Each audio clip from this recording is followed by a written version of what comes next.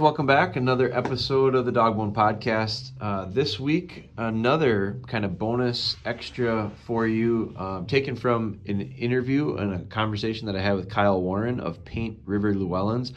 I really enjoyed this one. I think you will as well. I would recommend checking out Kyle's got his own podcast called Setter Talk. This was an especially enjoyable one for me because I've never been asked to talk about setters before, and not that I had a lot of value to share as far as information, but I think real-world experience, maybe real-world inexperience is the best way to describe it. But Kyle is a wealth of knowledge. I enjoyed talking with him, and I think you'll enjoy this podcast. If you would do me a favor and enjoy these podcasts, please do Ben a favor, because really it's Wonder Boy's little project.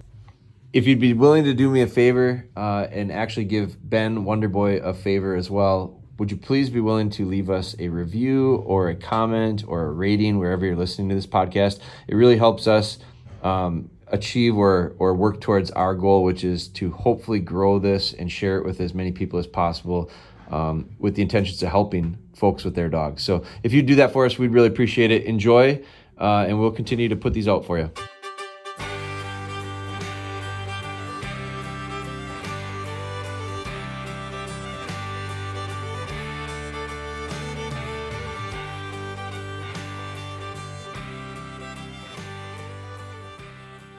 Hello, everyone. This is Setter Talk. I'm your host, Kyle Warren. We have our guest today, Jeremy Moore. Jeremy, welcome to the show. Thank you, man. I really appreciate you having me. Yeah.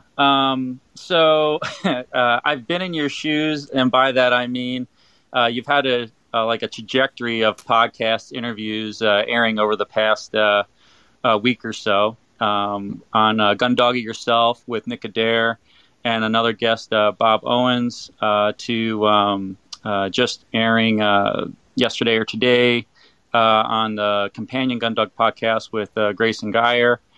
And now you're here on Setter Talk. And certainly, just like you, having reached out to Nick Adair, say, hey, man, nice to have two-way conversations with these, hot topics. And, sure. Regretfully to my deficit, and it's a career-long deficit that I wear openly. I've never been a book reader of all the greats, and any training books, grouse dog books, grouse story books. All these awesome podcasts are out there today.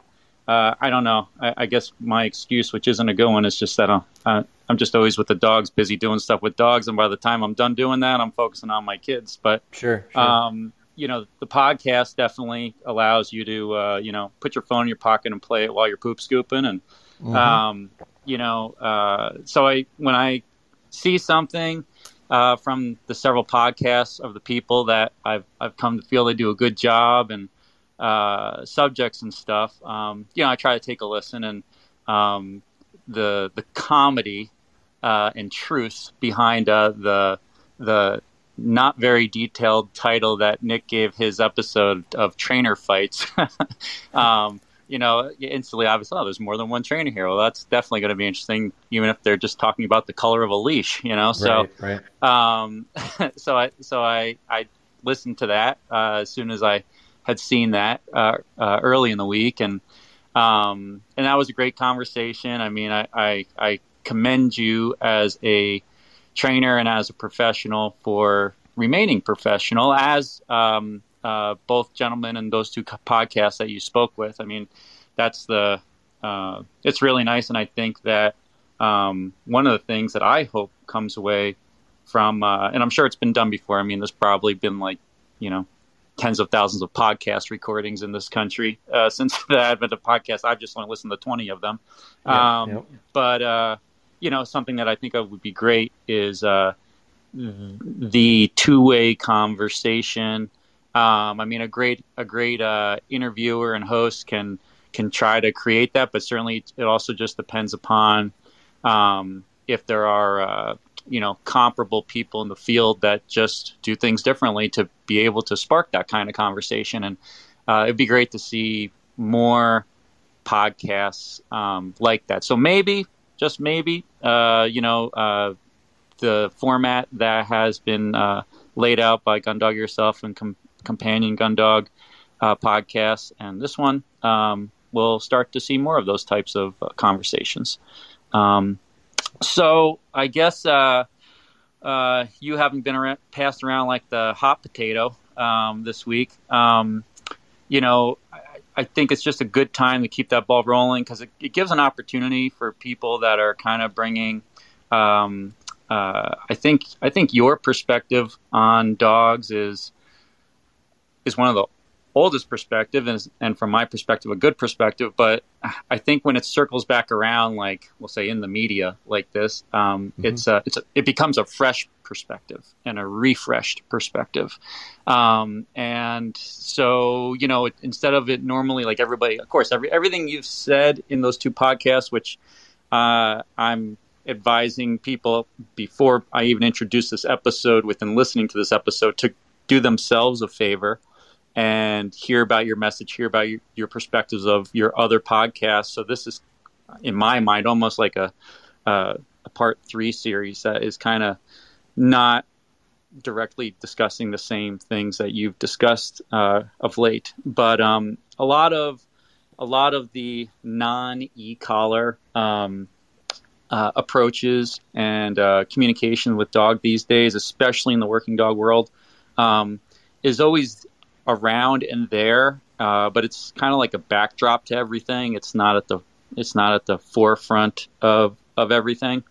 And I think to start off this conversation, it would be good to have both of us kind of like just give our backgrounds. I mean, at least prior to getting knee deep in this conversation, I think from what I've heard you speak for a few hours now, we're much more similar than we're not in our perspectives, and and we might find a few disagreeing things that make for some good conversation. But to just give our listeners, and bringing you in from the retriever world, perhaps there will be a new listenership part of this conversation, bring into this conversation that they'll get to hear me speak, as well as you, and again, nothing but good, and more information comes from that. So I guess I'll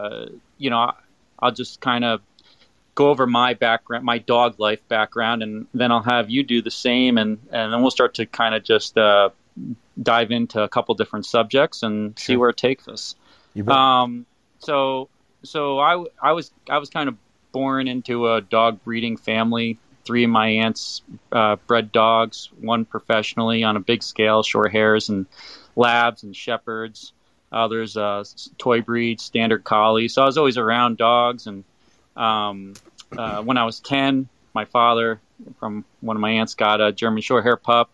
We didn't know anything about training. We just took it out and hunted on a really big preserve, and had a great time, fell in love. That's kind of where I really got into dogs, and it was kind of full throttle from there. But we literally did not do much training or anything. We just went out and hunted with the dog, and the dog was we let her out the house at home, and she was a runaway dog. Like, if you're hunting with her, she was with you like all the time. If you let her out the door, you'd be screaming at her for hours, because she didn't really have any obedience. But she was a great dog overall. All of any shortcomings with her were 110% ours. And but like I had said, I never really read books. I didn't really have any mentors. I had one gentleman that when I was 16 and I got my license, every weekend I would drive to his place, which was like an hour away from where I lived, and he was predominantly a bird dog trainer, and so I got to see a bunch of different breeds with him. But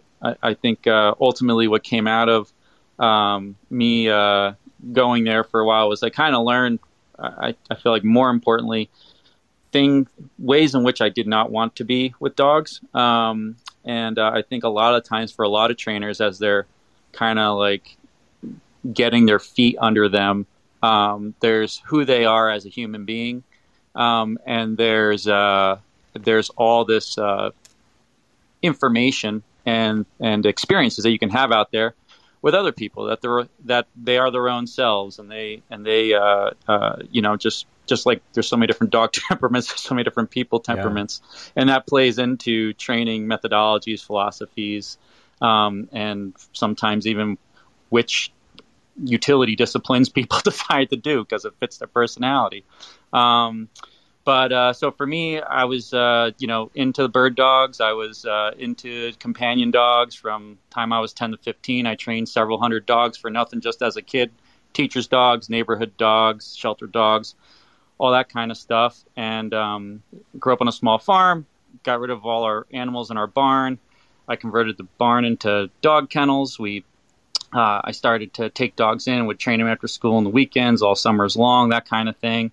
And when I was 16 is when I started to charge people for my services, and I got into my early 20s, and I started to have a lot of dogs. So I would go on the road, and I went from taking dogs in for like 6 to 10 weeks and them coming once a week to work with their dog to, just doing one-on-one sessions, going to them every week, giving them assignments and, depending upon what we were working on. And I would work with them in a capacity from 3 months, quick in and outs, to 3 years, depending upon the needs of the owner, their abilities and their resources.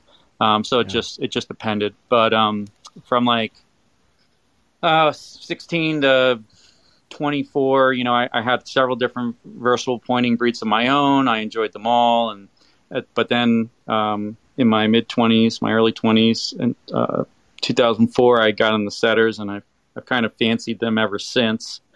And then somewheres in there, I had an intense side running affair with German Shepherds, where I did search and rescue for 10 years, and I had several litters of them as well. I've trained thousands of dogs and worked with thousands of people, but while I've trained thousands and thousands of dogs, like 70% of them have been German Shepherds and Labradors, because those are America's breed. When we just kind of look at rubber stamping, like, what does American pet dog ownership look like? It looks like a Lab. It looks like a Shepherd, So I've worked with a lot of breeds, dozens and dozens of breeds, but 70% of the dogs that I worked with in my training career have been those types of dogs. But so I did SAR for quite a while. Certified dogs in wilderness area search, cadaver, scent discrimination, tracking, trailing. It significantly expanded my worldview of a dog's nose to like an unbelievable depth of what they were capable of and how the environment could so drastically adversely influence their ability to do their job. So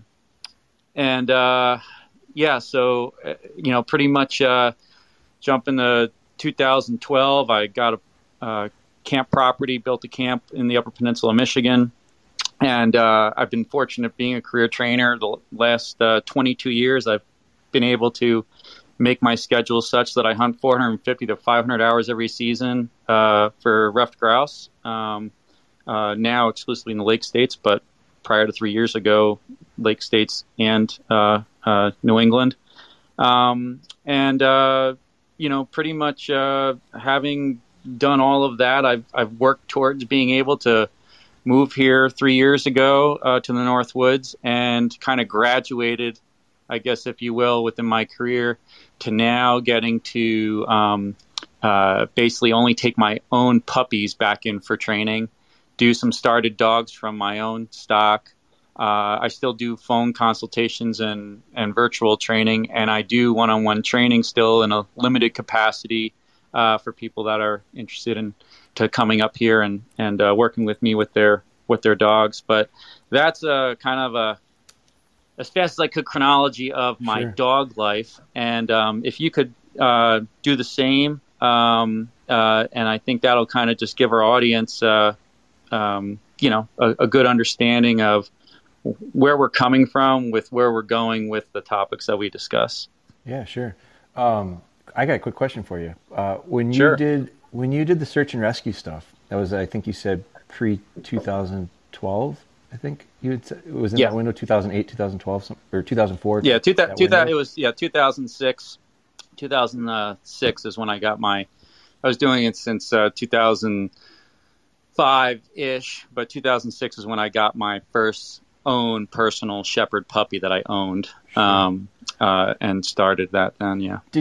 Was that training? Did you do that like independently? Was that something of your, like a business of yours, or were you working through an agency, or how did that work for you? So in the state of New York, there's the New York State Federation of Search and Rescue Teams. It's a not-for-profit organization. It's all volunteer. And at that time, I don't know how many teams they have now. My guess would be more. But they had 23 search teams across the state of New York. 6 of those teams were dog teams. Like that's pretty much like that's all they did was dogs. So there was and like regionally across, like New York's a pretty big state, and we probably every like 2 to 3 hour drive you could find another SAR team for dogs. Okay. And my SAR team was pretty much between my area and 2 hours away. And I had, sought that out. I was basically what happened was I was training a dog that had just tremendous tracking potential. And I had done tracking with my wired hair Vizsla that I had when I was hunting. I taught her the track back home. Like I'd be in the Adirondack Mountains in the middle of nowhere, so with no GPS. And I would, I just regular orienteering and following the dog and having a good time, young and dumb in my early 20s. And, tell the dog to smell my hand. I say track home. She'd turn around and just go right back the way we came, even if we were out there for 4 hours, and, really? And I worked really hard on that, had a great time. And then when I started to work with the shepherd that had just had unparalleled natural ability where the dog was just telling you, I am a tracking dog. I need to do this. So I started to do with that owner and that family. And I ended up calling that breeder. Just anytime I work a dog that I really love, I always get the breeder contact and say, hey, this might not mean nothing to you, but it means a world to me. You're doing an awesome job. Yeah. Keep it up, and then sure. Like by the end of that conversation, I had a deposit on the dog. So then we joined the closest search and rescue team, Eagle Valley Search Dogs. And, within just being who I am and my obsessiveness, pretty much in less than a year, I was the training officer for that team. Yeah. And we had 13 dogs on the team. And some of them were multidiscipline dogs. Most of them were, single-use dogs, whether it be wilderness area search, which we're always cross-trained in live finding cadaver, the scent discriminant tracking trailing, and then we had cadaver-only dogs that lots of times were for water work and stuff. But so it was a not-for-profit. I loved it, and I gave it up for 2 reasons. The first being that that dog that I had mentioned, I got a track and trailing dog that was basically a huge part of my core, had died unexpectedly at near 7 years old, and that just ripped my whole heart out from it. And between that and it is a not-for-profit, as I think it should be, and I think it's great. But being a training officer, helping train 13 dogs during the week when you're trying to train 40 other people's dogs, it's hard to make a living doing it, sure. and doing that, like anything, you got to do it often. So we were training like 3 times a week, and it's just, it just became a lot. But it was one of the most profound and important points in my life and the development of me as a dog handler that far reached beyond search and rescue itself. For sure. Sure. Yeah, no, and I part of the reason I ask is I've had some really good conversations over the years, obviously, just like you and anyone else who's, come across good people in their time. And I met a guy several years ago. He was in New York as well. He was a police officer, NYPD guy. And we were at a trade show, a hunting show, and he came up to me and we were talking trackings. We carry some products for training tracking dogs for wounded game. And so he came up to the booth. We started talking about training dogs, and I didn't know him. He didn't know me. And by the end of it, it was getting kind of. He's from New York, and I'm about as Wisconsin as it gets. And so the conversation is, I'm wondering if the guy's pissed at me. I don't know, just his mannerisms and his tone. And by the end of it, he says, boy, I really enjoyed this. And I'm thinking to myself, Christ, I thought you were going to fight me maybe halfway through. But he ended up, he introduced himself. I'll never forget it. His name was Mitch Sterling. And he was an NYPD guy, but he trained canine he was a canine officer, and he would train dogs for tracking, and it was in the city. Mm-hmm. I mean, he's talking about, tracking off of skin cells and adrenaline and these different clues that he's using on crime scenes. And I'm just thinking, man, and I kept in touch with him for several years. Very good guy, but I think it's one of the most powerful contacts I've made over the years from an understanding, trying to understand a little bit better. And I think that's always what I'm trying to do, is try to understand stuff a little bit better.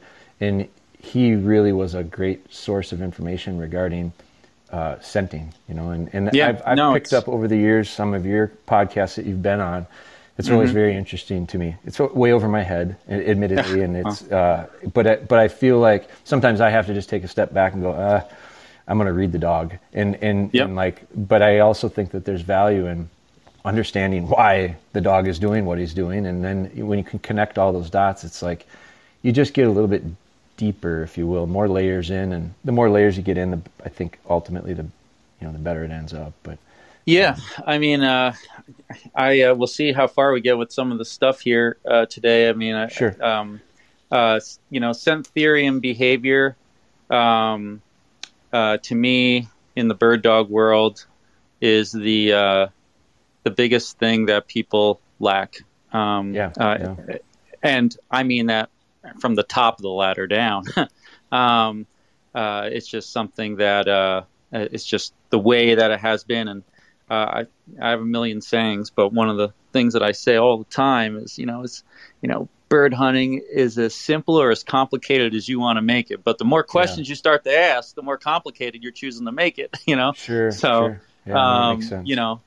So it's just a matter of, how deep or what layer do trainers and owners want to go. And the deeper you go with some of those layers, now you start talking about genetics and why certain trainers choose such dogs and all that kind of stuff. And I hope and plan to talk about some of that, but on a different subject. But please tell everybody about yourself.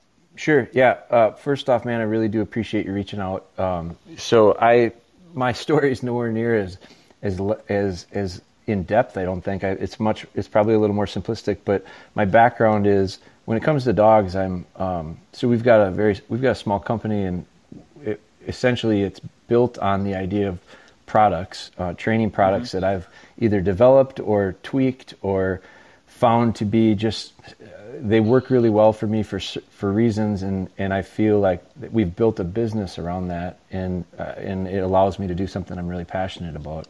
I think that a very important part of that is being a practitioner and using it, and I just think that is, not only does it help, it's in a lot of ways it impacts, like it helps with marketing, it helps with conversations like this. You got to be able to walk the walk if you're going to talk the talk. Yeah. So I just feel like that over the years, it's something that I've become more and more and more drawn into, and now I'm just like everybody else, where we're just kind of it becomes a very, very important part of your life. And the dogs are that, and for me, it's the dogs lead to people, and I really enjoy helping with people, and I think the idea for me is to maximize what these dogs have to offer. We'll never be able to I don't think we ever get it all out of them. They just have too much. And I feel like I owe it to them to at least do my best to get the most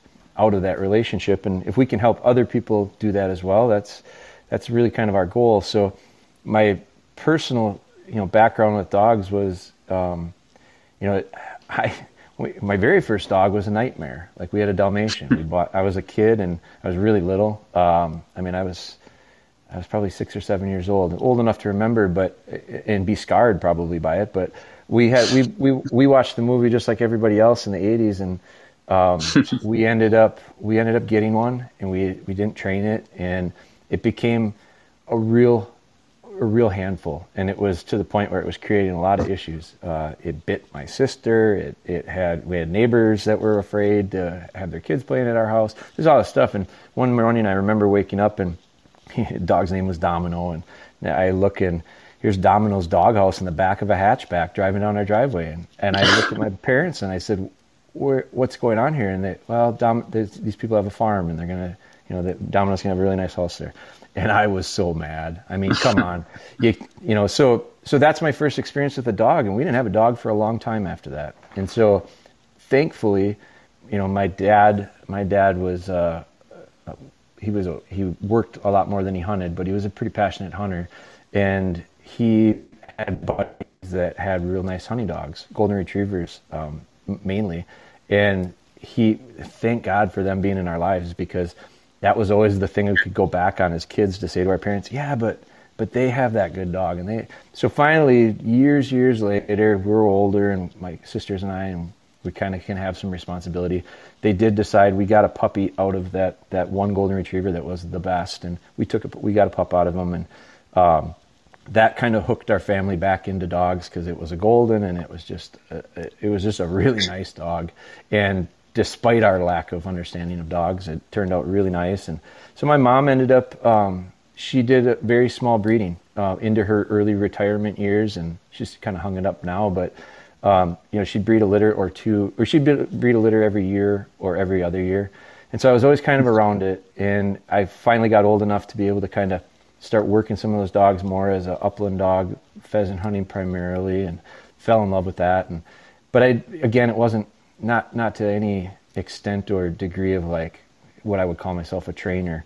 And then I went off to college and ran into and luckily met some really good guys from Minnesota area. They're big waterfowl guys, and bought a lab because I felt like I had to have a lab.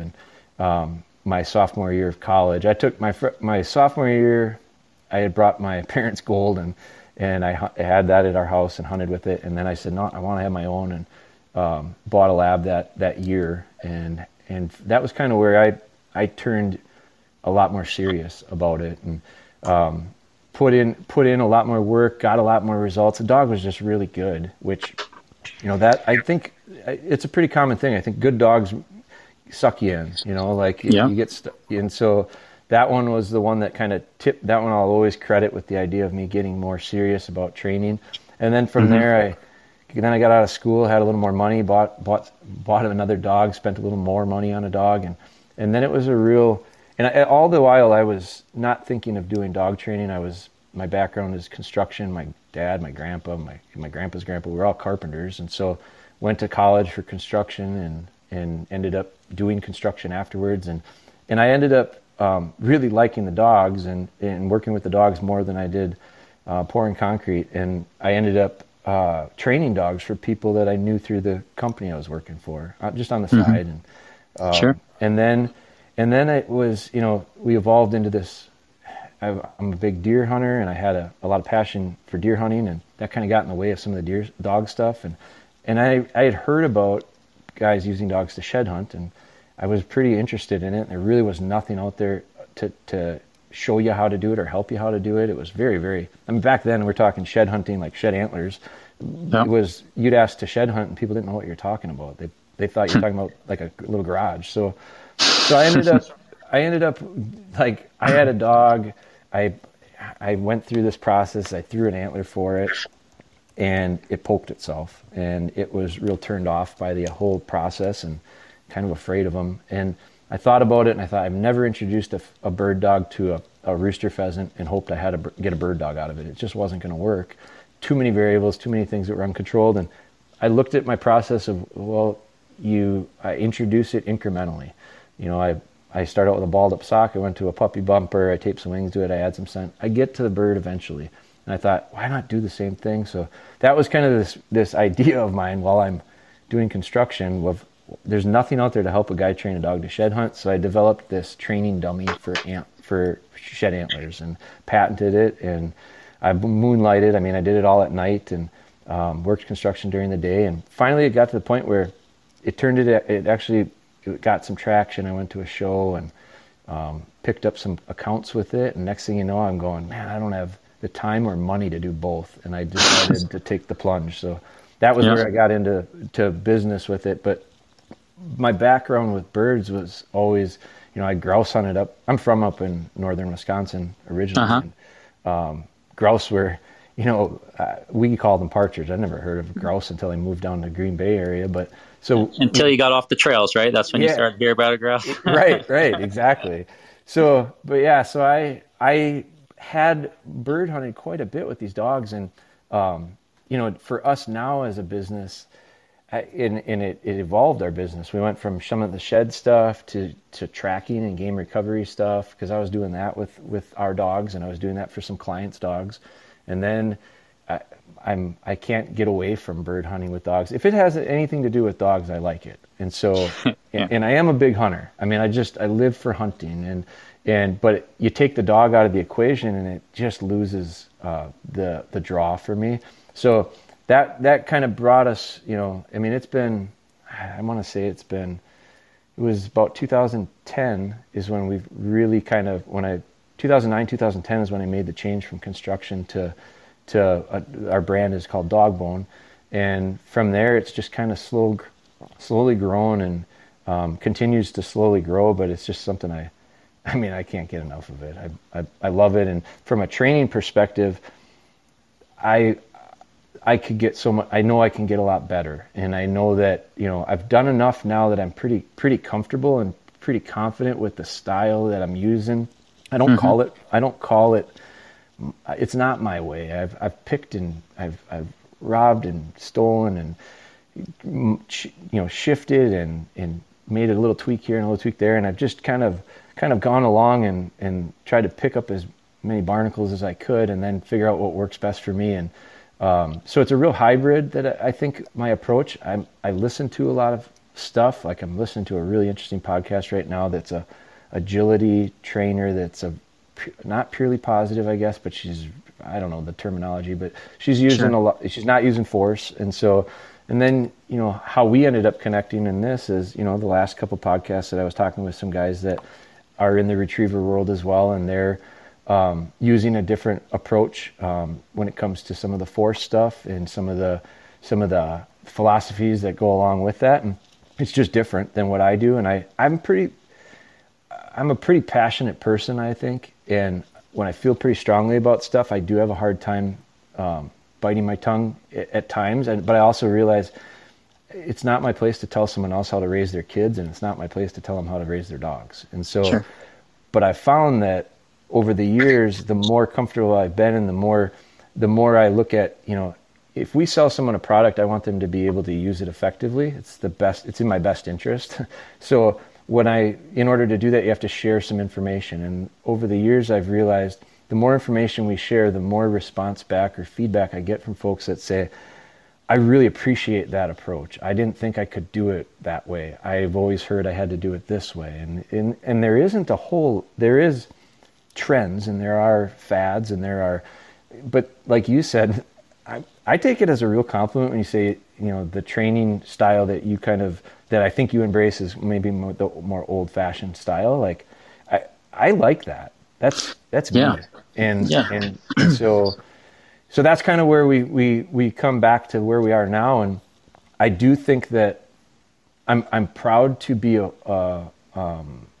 I'm proud to get a message from someone that says that. I've gotten quite a few, and over the years, and I'm not looking to fight. I'm not a fighter.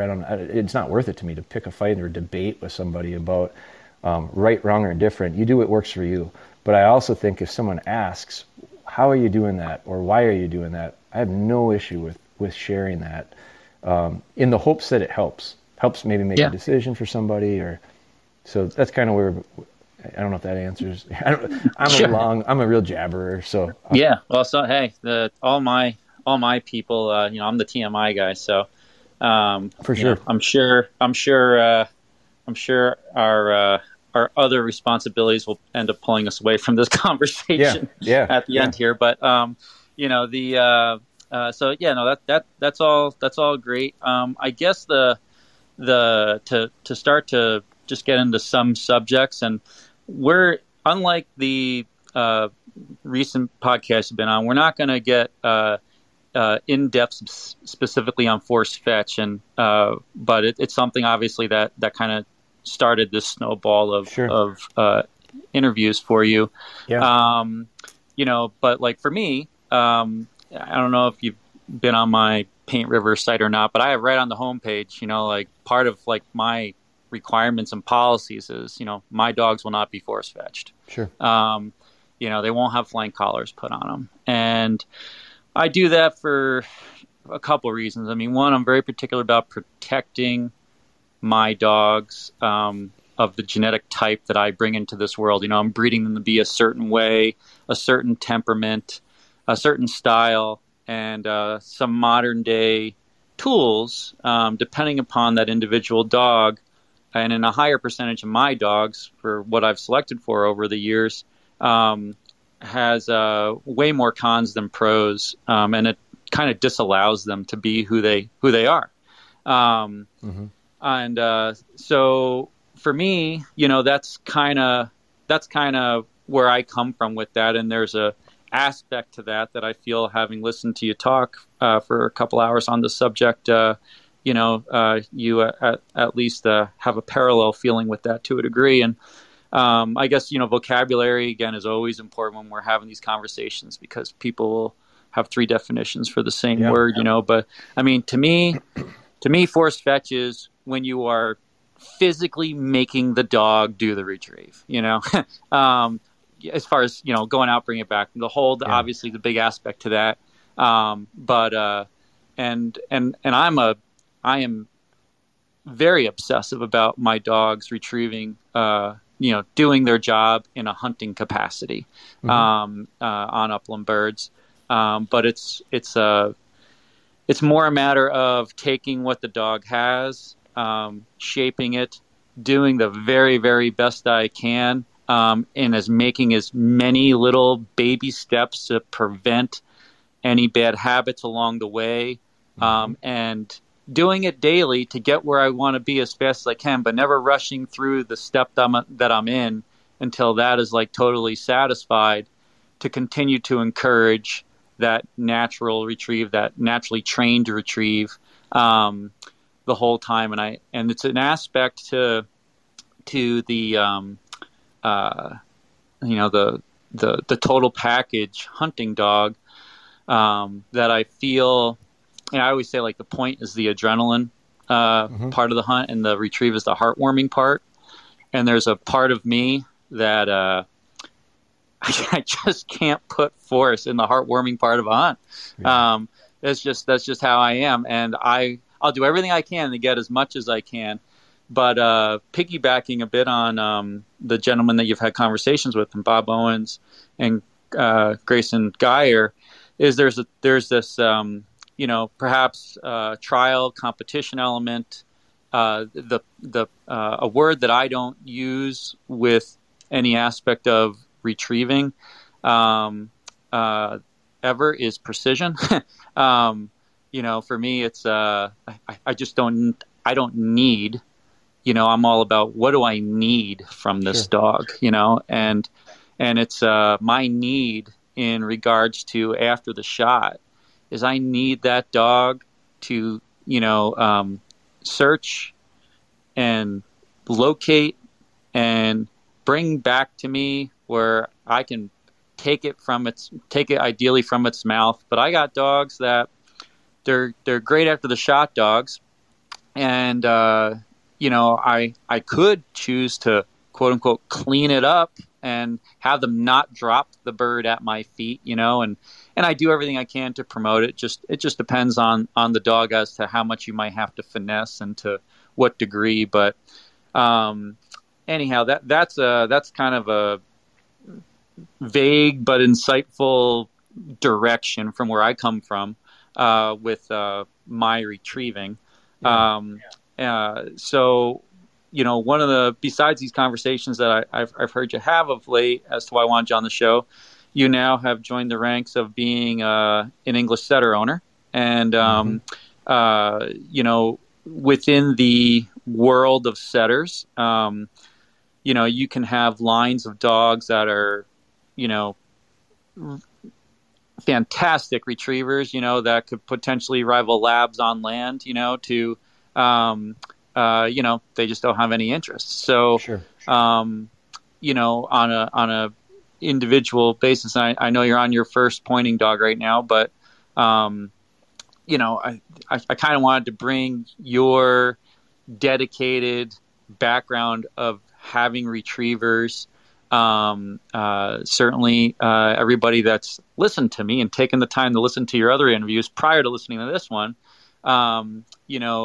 knows your background. A lot of retriever people very well, probably know who you are. But maybe I think I heard in your other interview that your dog's around 1.5 years now. Your setter. Yeah, she is. I think she's just about 17 months. So. Okay.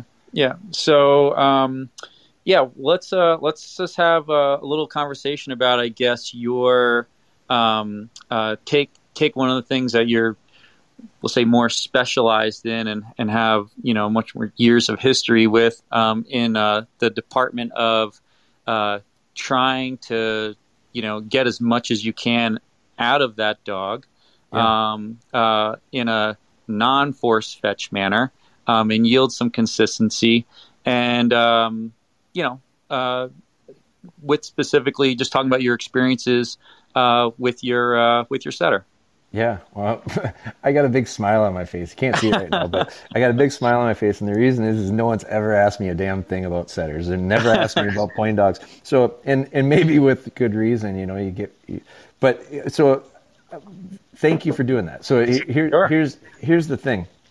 I have found, they're very different. There is no arguing that, and I had people tell me about, how, well, you're in for a surprise, and you buckle up and whatever.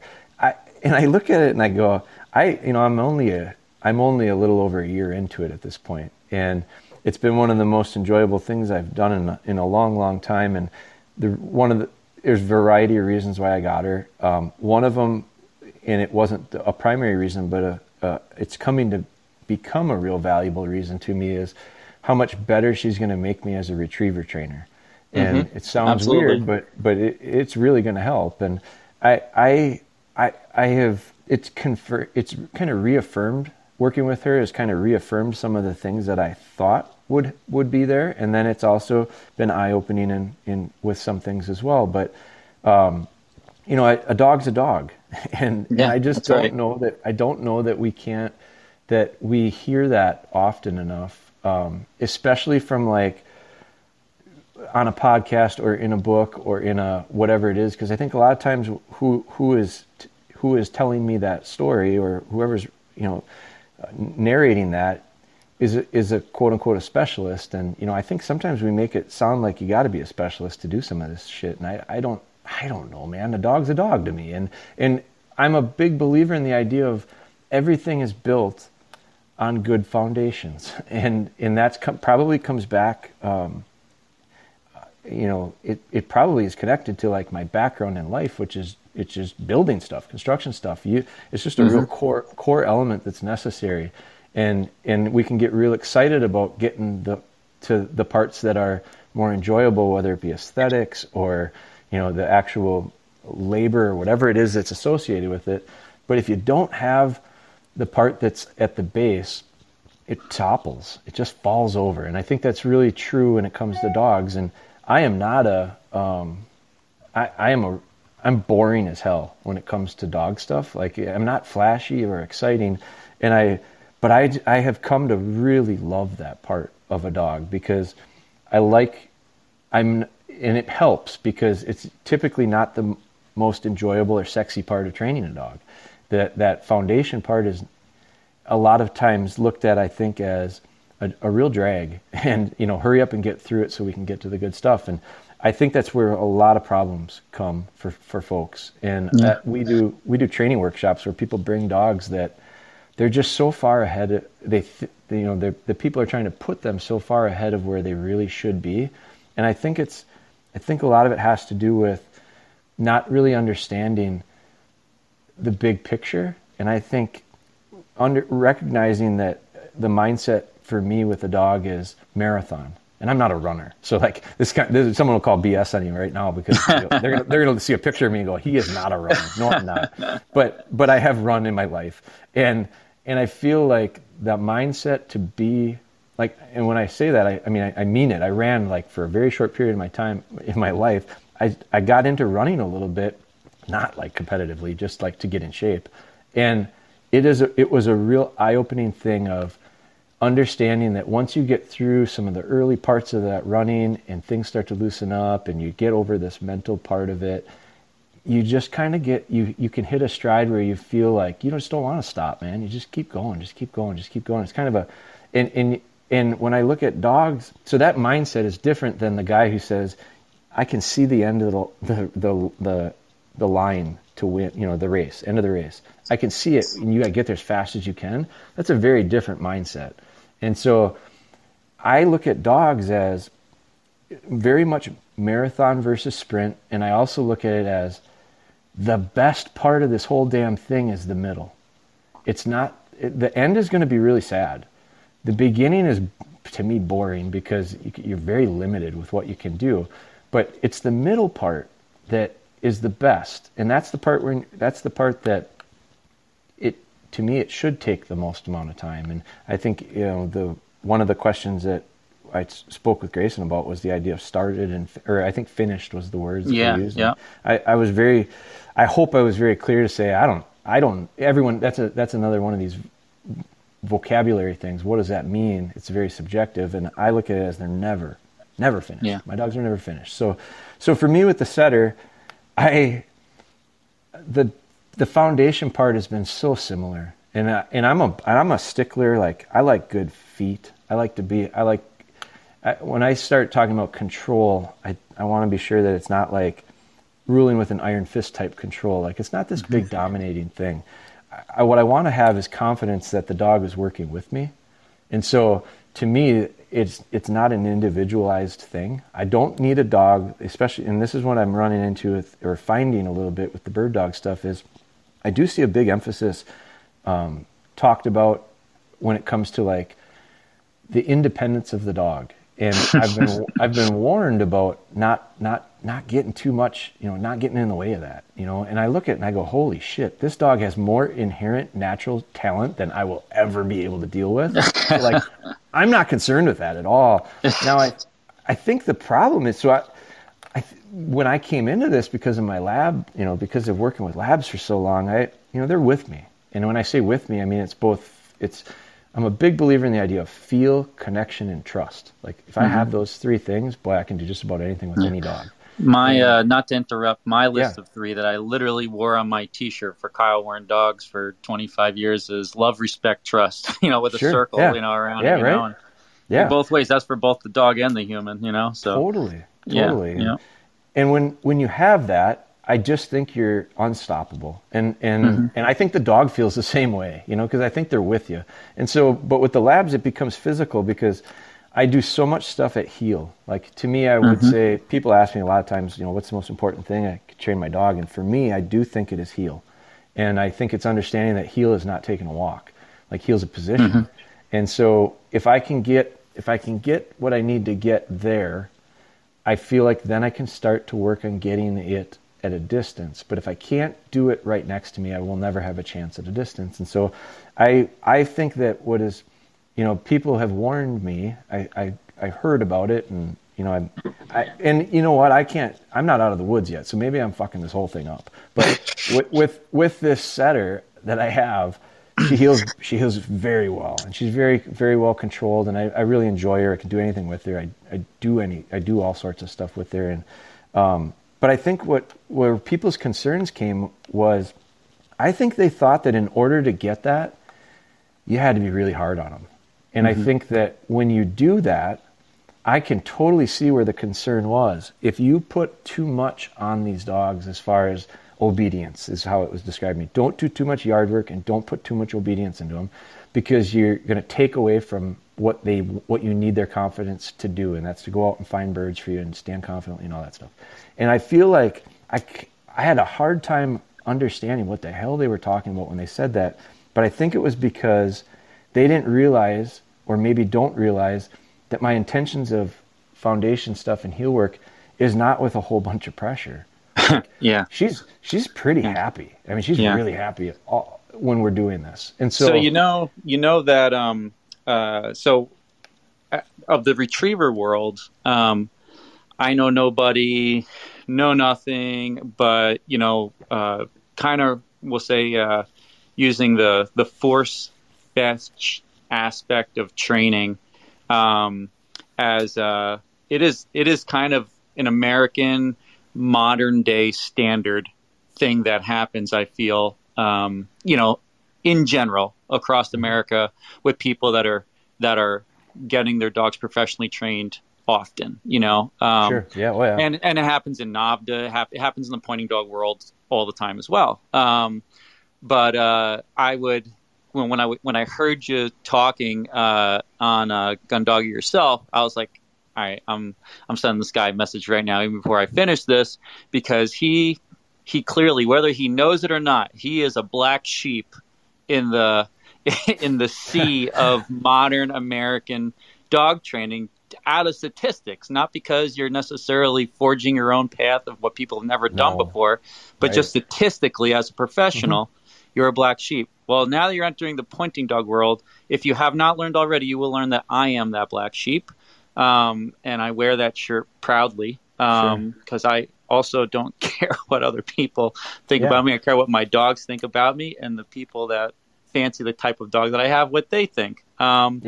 But yes, I think like when you say independence, like for me, I'm overall breeding and selecting for dogs that are actually dependent. The connection with the dog at all times while I'm hunting is vital to me. For both how I choose to hunt and the experience I choose to have. I think, kind of taking that whole idea and looking at the tools, our training tools, that we utilize today. Yeah. I think everybody, and I play a part in this myself. I'm still an absolute minimalist with the e-collar as much as I can be, but it becomes about the speed to which attain your goal, and my worry, you mentioned in both those podcasts, and I'll mention it now as well, like you were talking with Grayson about, various parts of Europe, they've banned e-collars for use and stuff like that. And I don't want that either. I do utilize the collar, and I do think that people should be able to utilize tools appropriately, for, whatever they want. But, all dogs are not created equal. And one of the issues that I feel as a trainer and breeder in this country is that we've bred dogs more and more so temperament-wise that for the average handler on the timetables that people desire require these training tools. More so, yes. And I like a softer dog. I like a dog that is less forgiving because it keeps me in check as a handler, as a human being. Yeah. I bred military grade shepherds for almost 10 years, bred to get shot 5 times and take down the perp, Sure.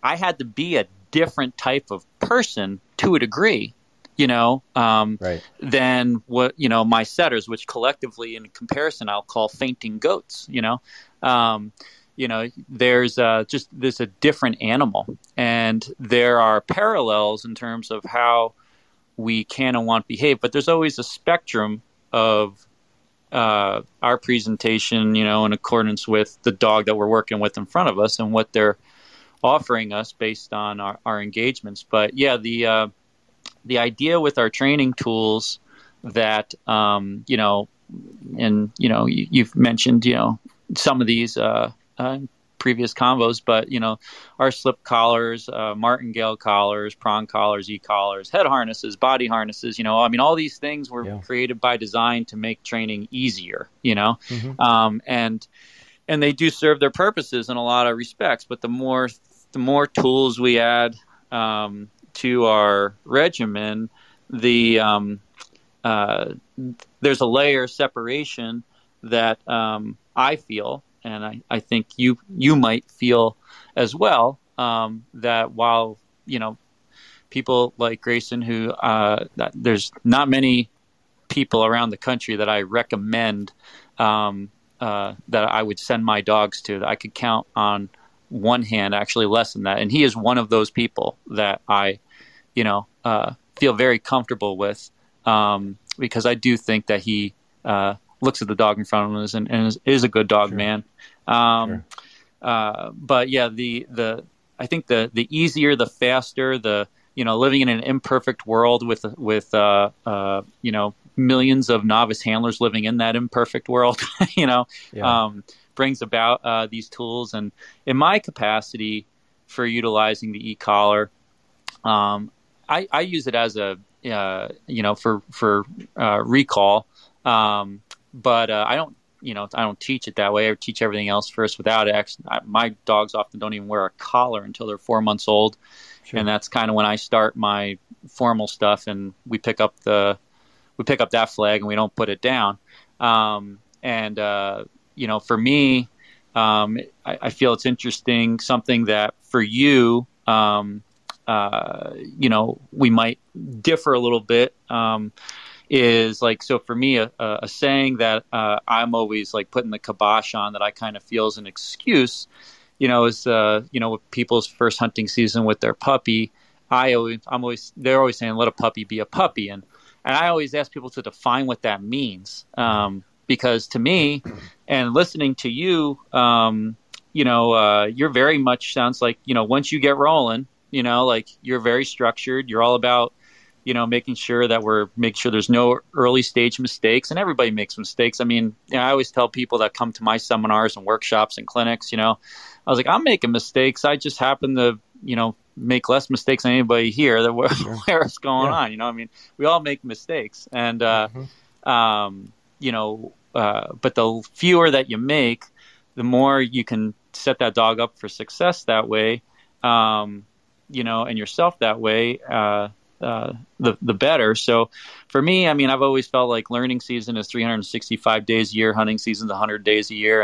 And we don't put off our training hat when September 15th rolls around in the North Woods. Right.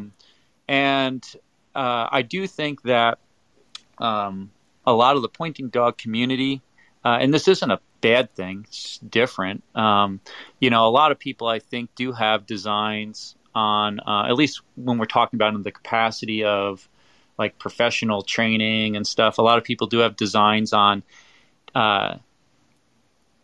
pushing the dog towards labeling it as whatever on the spectrum of finished dog that one might want to do. And for me, I'm personally not that way. I want a dog to walk on a leash, stop when told, come when called, and I'll start doing that. I will not step foot in the woods on opening day, whether it's a 5-month-old puppy or a 12-month-old puppy, unless they can do those things under any circumstances.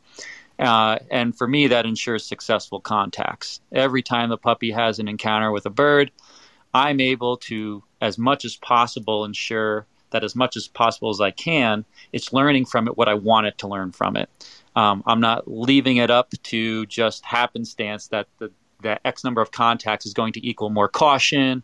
I'm not leaving. And yet, we have these genetically predisposed dogs that everybody selects for what their niche and what they like, that should be able to, all that exposure, wild birds make wild bird dogs.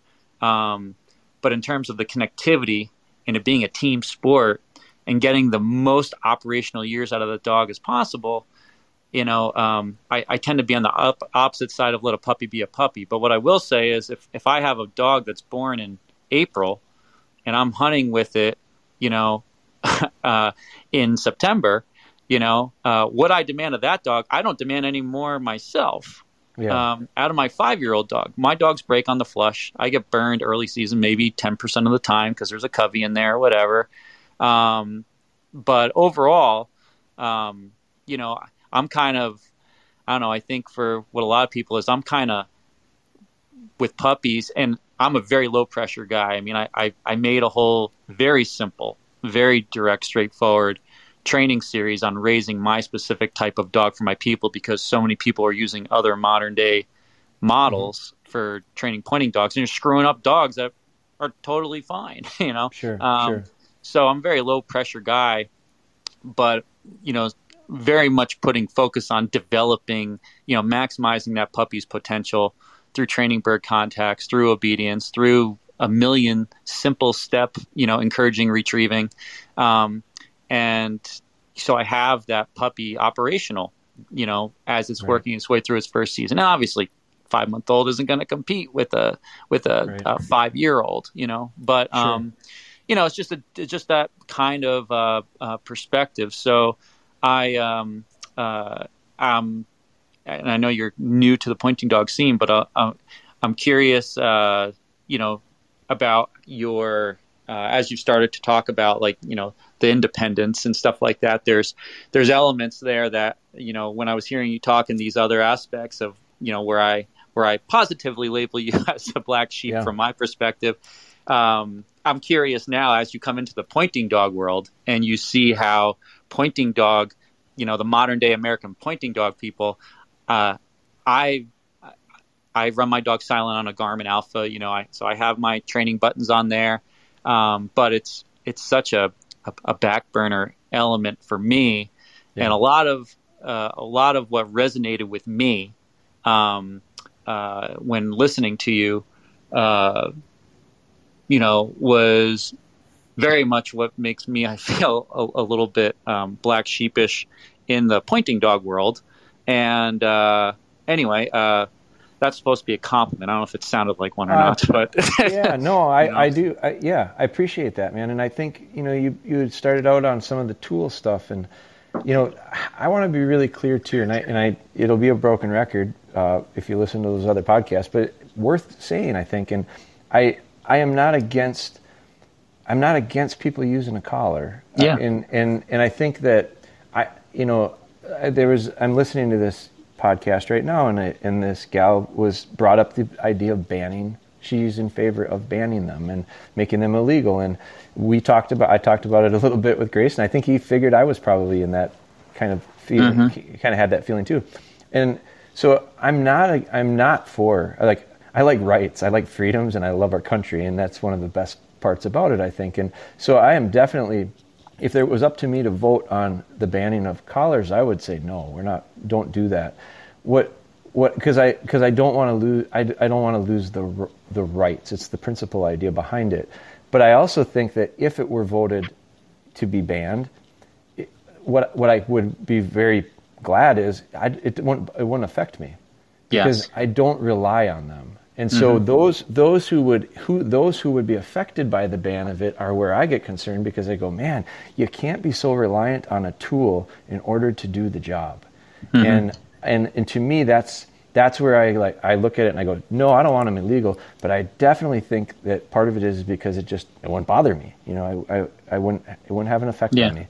I do think that some of this tool stuff is as simple. Like, I am pretty simple with the tools, and when we start talking about some of this stuff, when you say let a puppy be a puppy, I hear that all over every aspect, whether you are of the dog world.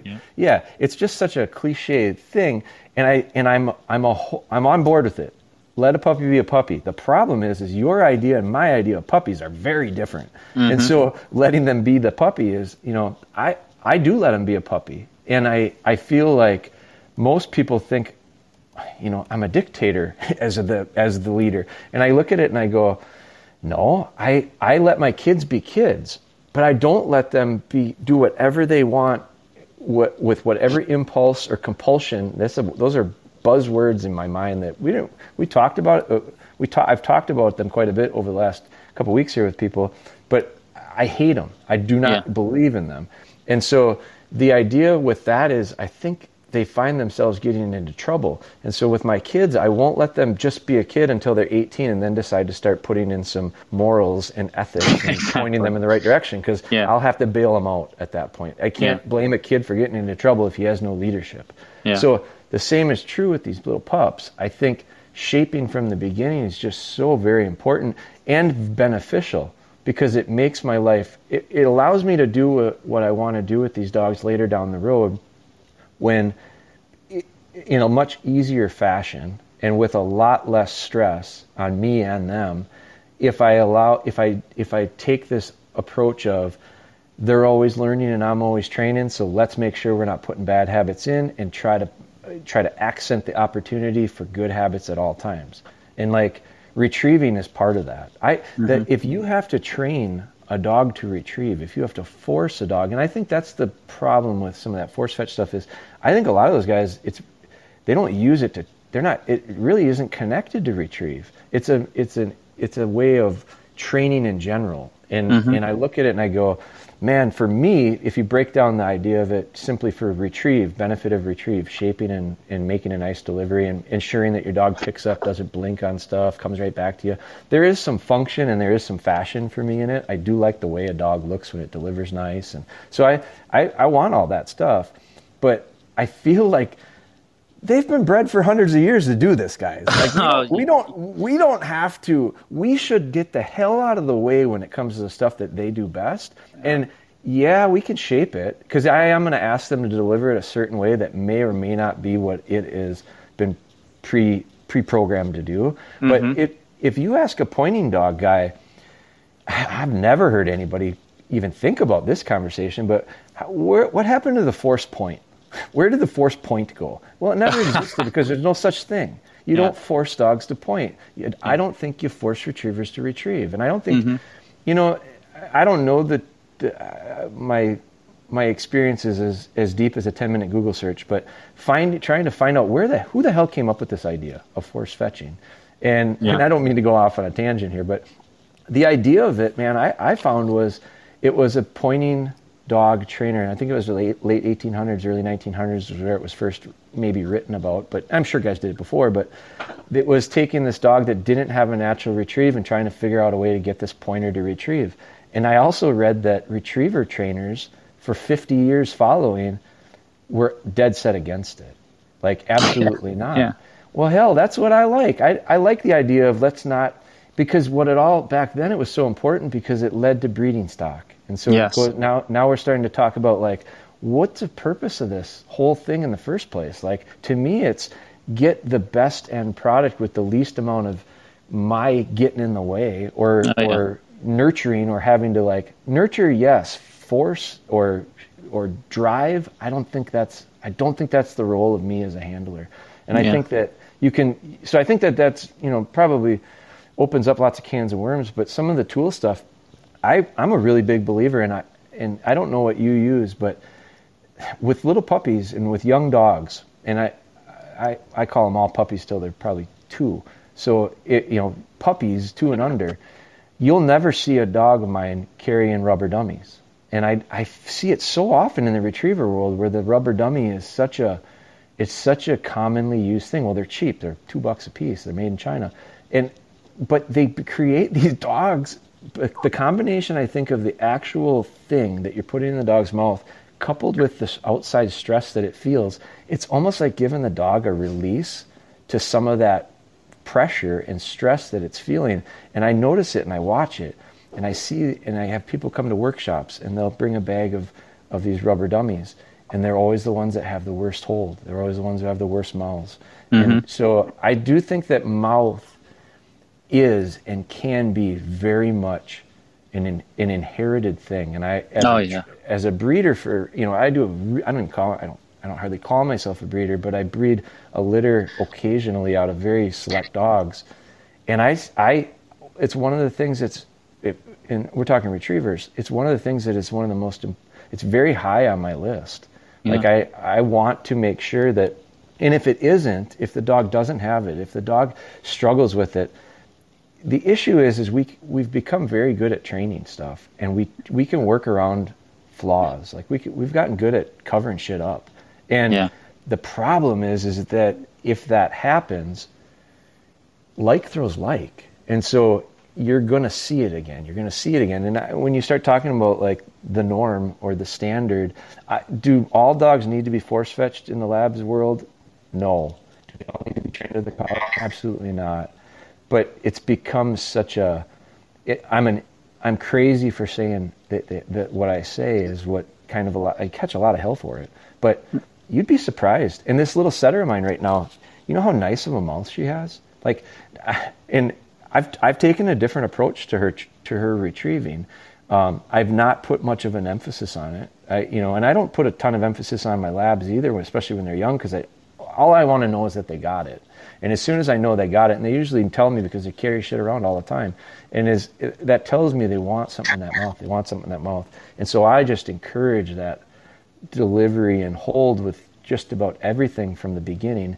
And I make sure less is more. Like one of my buddies told me, I just trained a dog. I sold it to a friend at a little over a year old, and it was out of a breeding of ours, and it was it was third generation. So I was real interested. I wanted to train it and see how he did, and yeah, I was very happy. But he had the best I've had and worked with when it comes to mouth and delivery, and it's very intentional where he came from. But the idea with him, my buddy, I did so little with him, so little, but he was so freaking good. And my buddy said to me, it's a very good friend of mine that I do a lot of training with. He said, I was telling him about him, and the dog's name was Blue, and I said, man, he's amazing. He's really good. I really like him.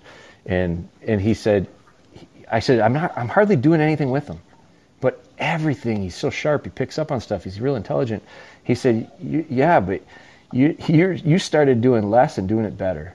And so he said, don't do more, do less better. And I thought, man, boy, does that make a lot of sense. And so if you don't have a lot, it's if you start out with good raw materials, it takes a lot less work. It takes a lot less, you can kind of let them develop, and you just help them. And to me, that is just so important. But you can't wait. You can't wait till they're 18 years old and in bars before you decide to tell them, you should behave. Like you gotta get out. You gotta get started with that stuff early, and that's the part that I like. I love those young dogs. Yeah, I mean, there's I personally agree with 100% of everything that you said, and I mean, I've said almost the exact same thing. I mean, for maturity in the dog, I've always told my students, think of every month in a dog's life for the first 18 months like a year in people, and I kind of feel that's relatively accurate in my experience when having worked with children and dogs, and I mean, I have my youngest daughter just turned 4, and my older one will be 6 in June, and I mean, my younger daughter start going to like preschool, this year at 3+ years old. There's not a ton of rules in that grade, but there's rules. There's expectations of behaviors, and when they don't happen, like they're redirected back to how they should be behaving, and so if a 3-year-old child, can have a very basic understanding of social engagement, and learning, there's no reason why a 3 or 4-month-old puppy, that is not learning rocket science, it's just basic fundamental relationship interaction, can't do the same. But you I mean, you hit the nail on the head with everything that you said. I spoke to, it was probably 10 years ago, when I the line of setters that I have are Llewellin setters, strain of the English setter, and within our own little small gene pool. I got to do genetic testing. We don't have a big pool, and then when you start to select the type of dog that you want within a tiny pool, the pool gets even smaller. Right. So it's been a long range plan of mine to seek out dogs of the type of character and style of hunting that works for me, and knowing always that I might have to dabble back into the English setter pool at large, but my dogs are kind of like hybrids between the what America has come to think of the English setter and European style dogs, and if anything, they favor more the European model with a lot of aspects to them. And I was speaking to a gentleman in Scotland, had to be 10 years ago now or so, and he kind of intentionally was very arrogant in his statement, with a lot of laughter after it, saying, and we were just talking about like breeding and genetics, and he said, in America, you guys train dogs, but over here we breed them, and as he was finishing his sentence, I said, I agree 100%. Sure, yeah. It's there are aspects to selection. Now, again, I think America has bred the dog they want. I mean, they've been very successful at breeding the dog that they want. From my perspective, it's just a dog that requires a much higher level of training and consciousness to get it to be as functional as we might want it to be. I mean, the way that I landed on the dogs that I have today was, it's literally training 40 dogs a week. And my dogs would go to work with me, but I'm, just like the carpenter's house is the one house that's not done. The dog trainer's dog might be the dog that's totally finished all the time. But these dogs are easy. They're easy, I could do what I needed to do with them in very, very brief periods of time, structured time on a daily basis, and still do everything else I had to do in my life and achieve the results that I wanted to achieve with the dogs. And I think that's, I don't know, I think we've, by trade, I've been my whole life been a trainer, and I love doing it.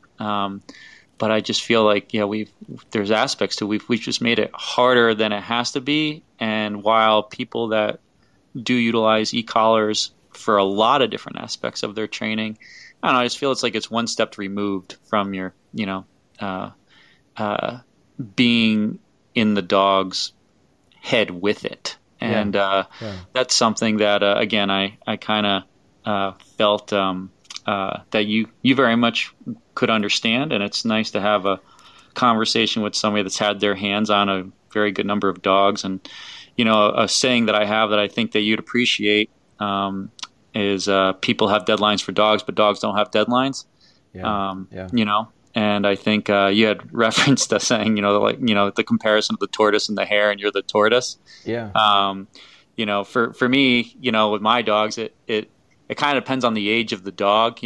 For me, everything's just got to be ready by hunting season to make the most out of it. I don't want to miss a year with it and stuff. So I just, I don't hold any dogs back for myself that aren't going to be that 5 to 6 month old marker usually. When they're hitting their first season, if I can help it, and that just allows me to strive to thrive with them. But I think one of the things that we often think about when we're training these dogs is if we look at the positive, and all these labels, I'm more like you. I mean, listening to the conversation with Grayson, his vocabulary is way above my pay grade. I've been a dog guy since I was 10. So I bark, I scratch behind the ears, and I have a very basic vocabulary. Sure. The idea, of claiming, positive reinforcement, the negative reinforcement, positively, negatively reinforcing, and all these things. All that. I think that at the end of the day, just like you used the schooling example for humans, I think life's not a bed of roses, but it doesn't mean that it has to be all thorns, kind of thing. Yeah. And that's kind of how I feel the reality of a tactile relationship with another mammal, bridging communication barriers. Like, that's life to me. And that's, I think you get that. And I feel that that's a point of integrity in communicating with a dog, for its natural state. And I agree with you when I've heard you speak about, getting more out of the dog naturally is it's a better way to be. Now, I did like Grayson's point when he had said, and again, there's almost no training tool that I haven't used, and there's some that have stayed, and many have gone in my training practices over years, and then some just come out for certain dogs given certain handlers, in certain situations, because it is the route to success with that particular dog team. And that's kind of why I feel like all of these training tools have a place. But as a trainer, it's influenced my breeding over the years to select for dogs that need as few of these tools as possible. Yeah. Right. So I'm just connecting with them on a very fundamental primal mammalian relationship. And, but something that Grayson had said, so if we label you as you're just not going to use an e-collar, it's just not you. It's not in the fiber of your being. You've kind of proven to yourself through your experiences with your own dogs that you don't need to use it. And even if, you're the tortoise, to get to that finished dog status, you embrace that journey to get to that point. And it is what it is with the dog that you have, And so at least that was my interpretation of that, of you with that. And Grayson had said at one point in your conversation, and one of the things that, was good, like the semantics, right? To sound very, PC and very publicly acceptable, when people say like stimulation, rather than shock or zap, or pain, or discomfort, and all those things to just make it sound more digestible, and so like using the slip lead, all these things in terms of applying pressure and varying degrees of pressure, and e-collars can have all varying degrees of pressure, of course. But his advocating for the e-collar in the sense of saying like, well, you are still applying pressure and training when we're using these other devices to varying degrees. And I think at the end of the day, and you completely agreed with that, as I would for myself too. But yeah, it's just a matter of the use of these. I mean, collar, you said that, you'd never use also is the prong collar. I mean, I've used the prong collar a lot over the years. I got a local client now that I'm working with. She's 95 pounds soaking wet. She's 70 years old. She's got a 105-pound German Shepherd. She's had several Shepherds in her life. Thankfully she showed up with a pinch collar, and I didn't ask her, but that's the kind of scenario or dog team where, just being a realist, for myself with that dog team, we helps take away the physicality and on a day-to-day basis allow this woman to function safely with that dog and both get something out of it. But the use of these tools is always the hardest thing. I mean, in a some kind of ideal dog training world, I think every e-collar and pinch collar and slip collar for that matter, would not be sold to anybody in the general public without having, a couple one-on-one professional sessions with it, and that's one of the big concerns. You say that. I've never thought about it this way before because I agree with everything you said, and the tools are, can be abused. You can abuse everything, right? And it's not the tool until it's in the use of, used in somebody's hands. But like, it's funny because, and I didn't think about this when I was talking about it with Grayson, but, yes, I would agree that a slip could be used and its pressure no different. But when I think about slip leads, you know why I like slip leads so much? Why is that? Because they're so easy to put on and off. Like, that's why I like them. They're fast. Like, they're easy to take on and off. I don't even think about it so much as the ability to be able to put pressure because of the design of them. Now, yes, that's functional and it makes sense to me, and I like the idea of being able to go on and off with good timing. But, like, I don't, like, my mindset has become, and early on, I would say with my training, I think the function of a slip was better than a flat lead connected to a flat collar because I could get that biting. I could get that. I could get that pressure and on and off quickly and sharply. And I don't know that I've thought about that for years. anymore. Like I think I actually really like it because it's so convenient. Like it's an easy way. I can extend it very easily to make it big and go over the dog's head instead of. I never started, and I didn't until I got this setter. I shouldn't say never, but very rarely was I ever putting a collar on and off of a dog, like a buckle type collar. And so I run a GPS on her, and I have this Garmin modeled GPS collar, and I have to put it on, and I wear her. I love a bell. I love the sound of it. I love the idea. I try to not rely. I very much try not to rely on the GPS. So I kind of put it away, and I bought the smallest. I think it's an Alpha 10. I think it's a very little thing, no screen, no nothing. And so, but I've put a collar on a dog more in the last 12 months than I've put on in 12 years, when I mean just physically putting like a flat collar on and buckling it on and off. And I hate it. It's a pain in my ass. So I think about that and I go, well, one of the biggest reasons I like a slip is just because I can use one hand and I can like kind of lift it up and over their head, and I can lift it back off. And I never really thought about it that way, Kyle, until you just brought that up. So, my mind, over the years, my mind has really changed away from so much of the idea of the use of the physical pressure part of it. But I will not ever say there's no pressure, because I'm all about pressure. It's pressure and praise, and I have to have and I have to have them both. Yeah, and so I highlighted that particular concoction. You said they're pressure and praise. I mean, I think that's just. I mean, at the end, well, one thing that I would say before I go into the pressure and praise convo, just with the tools, point of interest from one colleague to another. So I started off. I probably trained like my first 1,500 dogs with slip chains. It's just it's kind of like back then it was more industry standard. It's just they were used more, and they've been around forever, and they worked. So for sure. If used correctly, and so they did that, and then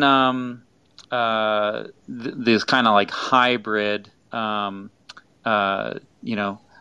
eye user friendly idea of these martingales came around. So the martingales with the chain component, actually, I haven't ordered from them in years because I ordered so many collars, but there's a company called Silverfoot out of British Columbia. And I actually they had a great product with material and stuff, but their sizing was like incorrect for reality of dog training, in my opinion. So I actually ordered like they had like an extra small collar. You got like this super chintzy chain, so I ordered an extra small size collar, with the medium collar size chain, kind of thing. Yep. And I did that. And these are all quick release, very sturdy quick release collars. Cause on and off and stuff like that. Now, depending upon how you might be using the slip outside of healing, particularly, the slip might be a better use for what you're using it for than just heal. But for healing, with good timing, clear instruction, those quality martingale collars with quick release with nice circular shaped heavy duty links, I have found to be as successful as the slip chains myself. But anyway, so that's just a tool note. But praise, pressure and praise. To me, I mean, that's like that pressure and praise idea to me kind of sums up like the working development and relationship, between a human and a dog. And I think that, of course, all these tools and conversations that you've had of late, and this one, all cycles around that. And that's dogs are like, hey. Yeah. I do everything from my kennel here, so everybody's staring at me. The pressure and praise idea is something that, I think temperament means everything, right? As to what actions we're able to perform, we're able to be naturally. And, praise, I think I like to put in front of that idea from the dog's perspective, right, is, like based on respect we've earned from the dog, and therefore praise, earned praise that the dog, has earned through through the execution of of the exercises we're giving the dog based on the pressure that might be employed on it. And I think the concept of earned praise as you get into that relationship development with the dog is profound. Like I would say I thought the conversation with Grayson was great. I would say I agree with him 70%, with you 90%. Sure. Agree with both of you a lot. But I think the value of praise to me, at least with my dogs, the dogs that I've chosen and selected and bred for, my more dependent softies, it means the world to them that they care what I think and what my delivery is in terms of on the emotional spectrum. So I don't view praise as a gray area for reinforcement. Of doing things. And I think maybe I'm able to say that because, I'm not competing. I feel like all these field trial things, and it sounds like in the retriever world, even more so than the pointing dog world, it's like the extreme athlete, right? It's like, how much can we have this dog attain, in terms of a training level and a fitness level and, an ability to be able to measure success. That's just not me. I don't make dogs do more than what I need them to do. And for me, it's them being as naturally connected. And if they're not, I make sure they are, but I make sure that they're as connected to me as possible at as young of age as possible to be the best grouse dog as possible, as soon as possible. But despite all of that, standard, it's kind of low when I look at it in the aspects of pressure, and in the aspects of to the extent that people work on creating these quote unquote finished dogs. And I think going back to a saying that I'm always picking on, let a puppy be a puppy. I think a lot of people that say that kind of feel like they're going to clean up all their mess, that they allowed to happen in the second season when they go to finish the dog more, Sure. And I don't do that. So I maybe that's why I feel it's that much more important, to have everything be clean, from the get go. But anyhow, I that's kind of my take on the subject of pressure and praise. And that stuck with me as well when I was listening to you talk in that earlier conversation. Yeah. When you say that, doing it from the get go, I look at it and I go, the dogs do a lot of things right. And that's part of them intentionally. I mean, you're a breeder. I going back to breeding stuff, I don't want to come off and sound like a real snob when it comes to breeding. But I will tell you this, I'm real snobby for myself. I am really picky about genetics because I recognize how important and how much easier it's going to make my life. And so why not? There's no such thing as a bad dog. There are bad fits between dogs and handlers. I really believe that. The right dog with the right person, it works, man. It's magic. It's music. It's easy. Dance, and the owner's the best handler for that dog, not a trainer. Yeah. And that's. But yeah, do you want the 100-hour dog, or do you want the 300-hour dog? You want the 100-hour dog, Right. And that's what certainly experienced dog people that have been around the block and have seen, I'm not a lab guy. I couldn't tell you anything about lines, but I've literally trained over 1,700 labs in my career. And, it's a Heinz 57, within that breed when you just go, and same in setters actually. Yeah.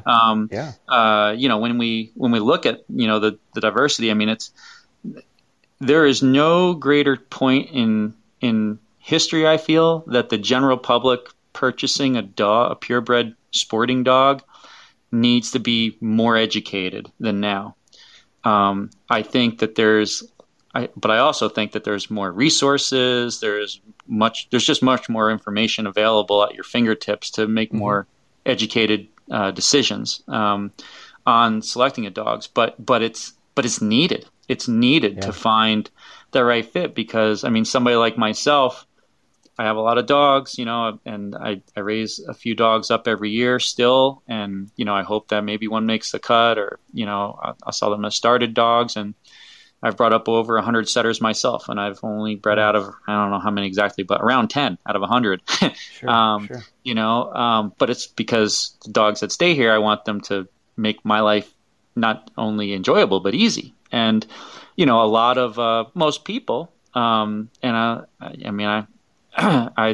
love my dogs deeply, but I just on a professional business level, there's, dogs retire. They might get retired into another home. And, if the dog doesn't meet the breeding cut, it's definitely not going to stay here, and these are painful departures for me every time.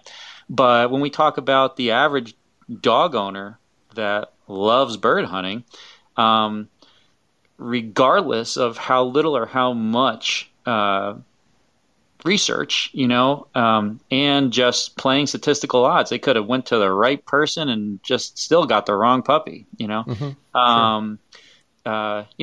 not gonna move that dog on, most likely. If they're a person that truly loves their dog, and this is as much or more their companion than their working dog. So that's the dog that they have. You have to deal with the dog that you've been dealt in front of you as an owner. And I think the different training modalities and the concoctions thereof are so vast today that something that you've said, like you kind of not to put words in your mouth, but like took a hodgepodge of just your life experiences, seeing other people do things and stuff, and what works for you, and what combination of what felt right and what worked right. And and I think that's what every trainer does. Just everybody feels differently about different things.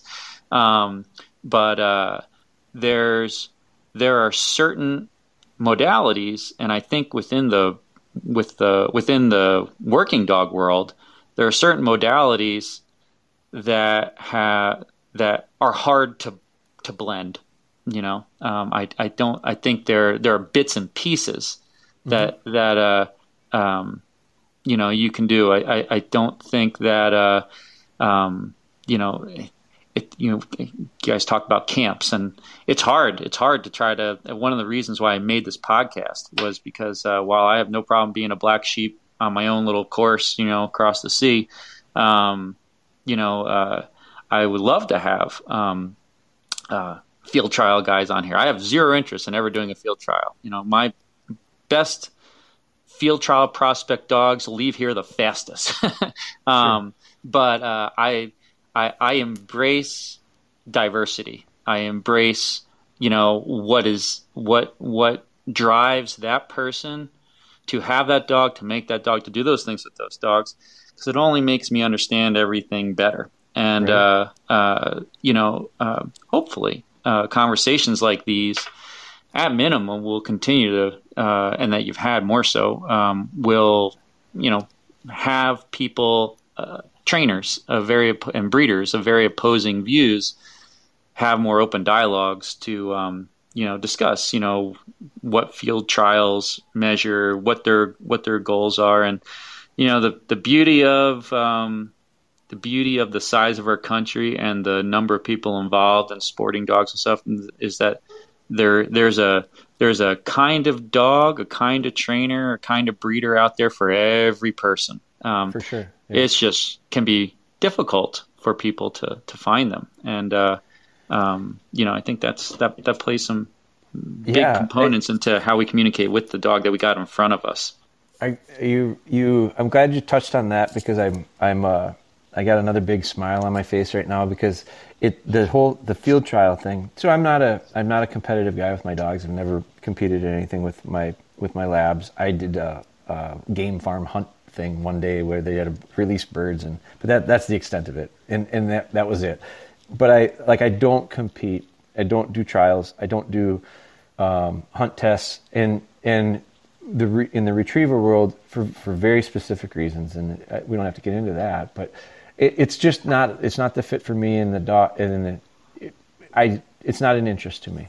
But on the other hand, so I get this setter puppy, and I can't tell you how. In the beginning, prior to it took me 5 years, just over 5 years to nail it down to where I was going to get her from.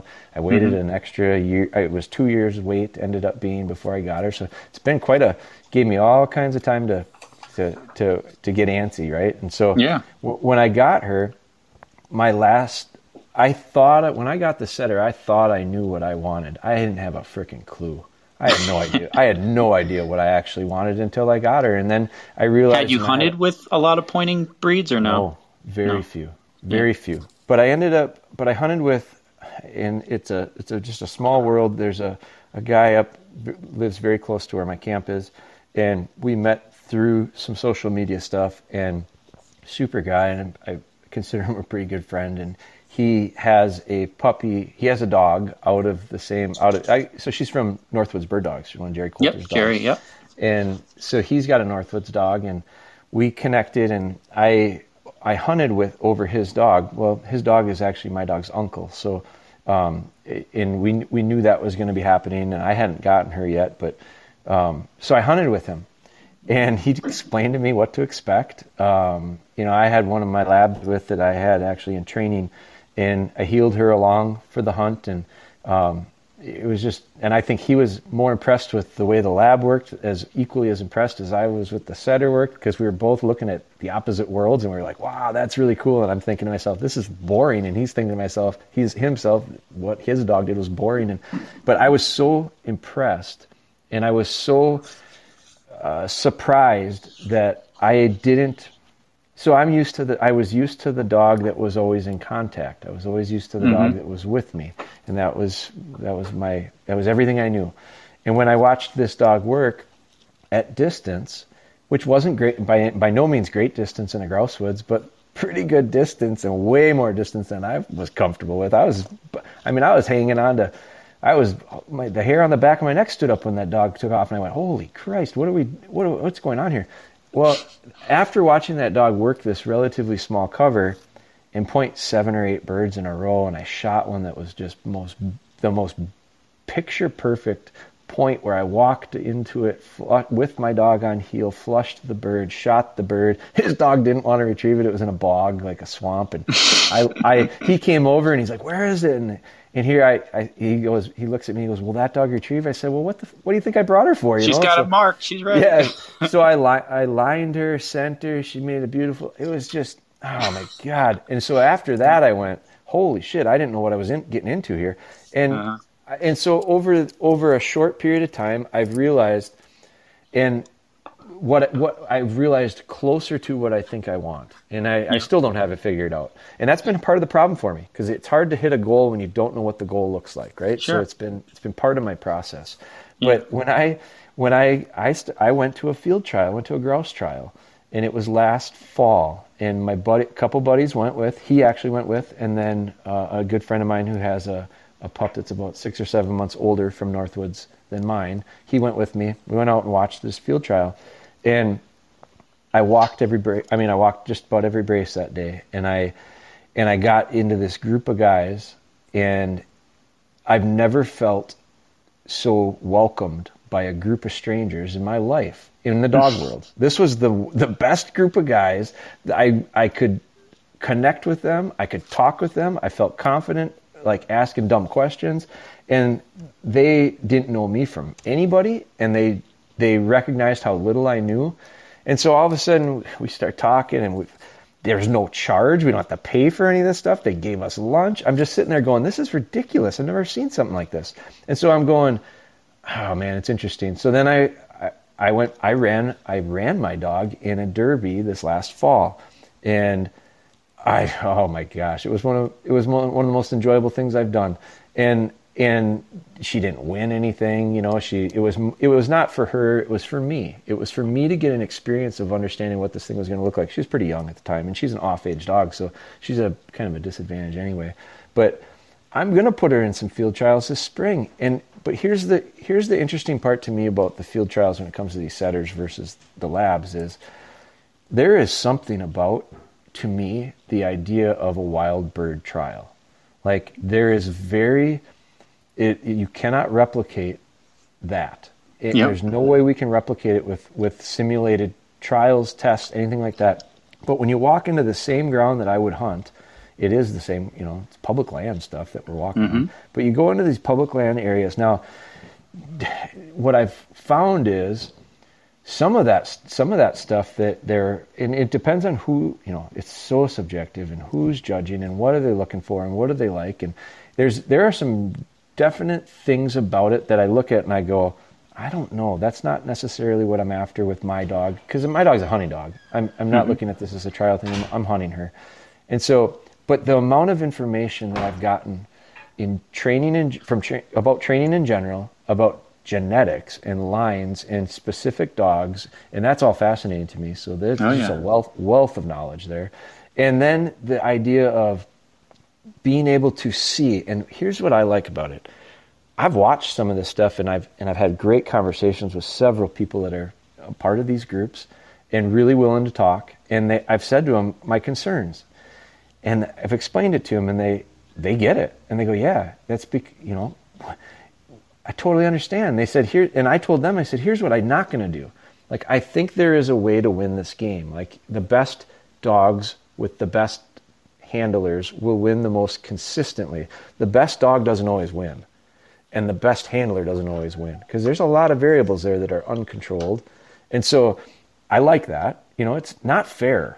Like our American field trials are fair because we're in America. We're going to make everything fair. When I'm talking retrievers, and I'm going, life's not fair. And so, but I do think that this cream rises to the top type idea is probably true.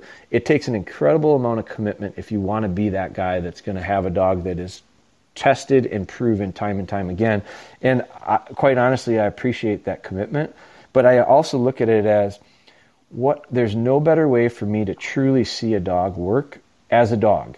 And when I say as a bird dog, now some of these dogs, I don't ever see them because they're lost. You lose them. And I look at that and I go tell these, and some of that shit's appealing to some of these guys. And I told, more than you know. and I've told these guys, I said, here's the deal. I won't win if I ever win. And I'm not saying I'll win, but I'll be honest with you. I don't go places to lose. I'm not making these trips and everything to never win. Like, I'd love to win. Sure. It's in my nature. But what I would like to do is win with the idea of that they can't, that they see a dog run that they just can't fault enough to not win. And if that happens, great. And if it doesn't happen, that's okay too. But I don't want to change. Like, I hope, there's a thing, I like British field trials, for the reasoning, for Labradors and the retrievers, for the reasoning of it's a relatively level playing field. It's not, I won't call it wild birds, but it's relatively wild birds, and it's not scripted, and it's a luck of the draw type thing in a lot of scenarios. But again, consistent dogs win consistently. But with this whole idea of when I go to work this dog, I'm not going to change the way I would hunt. And over there they have what they call the Gun's Choice, Guns Award. So like the shooters, they're going to pick what's the best dog. Like, what would be the dog I would hunt over here? And so I wish there was something like that, because that would be what I would rather win maybe than first place, would be the one that, of the judge's opinion, if they were to go to hunt, which one would they want to hunt over the most? Because to me, that is a real important part. And from what I have seen, and I haven't seen enough to really know what the hell I'm talking about, but eventually I will. And what I have seen is, so the trial that I went to in the fall, there was 20 some dogs that ran the braces as open shooting dogs, and they were all pointers and setters, with the exception of one GSP. And so, I mean, you want to talk about black sheep? Well, there he is. And so, Yes.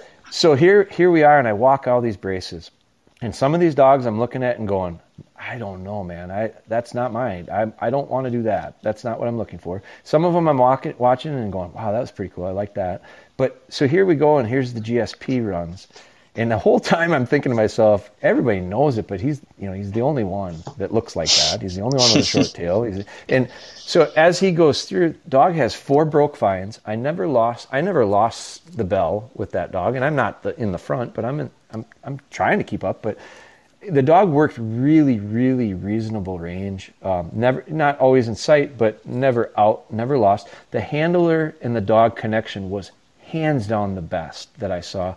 The guy, it was beautiful to watch as a spectator, and that's not a spectator sport. This was really nice to watch, and I saw this whole thing go down.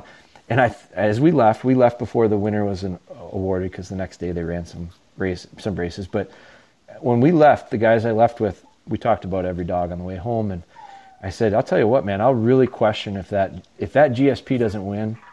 I got to question what the hell's going on there. He doesn't look right, but he really hunted nicely. Well, the GSP won, and it was like and every person I talked with said it wasn't even there was no doubt that the performance was impeccable. So that gave me some confidence in the idea of, well, you don't have to be the biggest runner. You don't have to be the flashiest. I don't have to be. I am not the loudest in the woods. I'm pretty damn quiet. They think I'm ridiculous because I come with a British peeless whistle going through the woods, peeping at my dog, and I'm not into being real noisy and stuff. So I do things differently that could hurt me, but I'm not going to change just because if it's a trial. And so we'll see. I don't know that it's for me big picture, but I'm telling you right now, I'll learn a hell of a lot by just being around it. And that's, it's exciting to me, like I get pumped about that. Yeah. Well, there's again, I think with any experiences with dogs, that you have that a person has not done before, you're going to learn something. How it's going to, shape you, and it's going to shape you. It just, you don't know how it's going to shape you until you have that experience. Right, so, right. I think some of what I learn will be what not to do. I know that, and a lot of it, and it'll go both ways, but.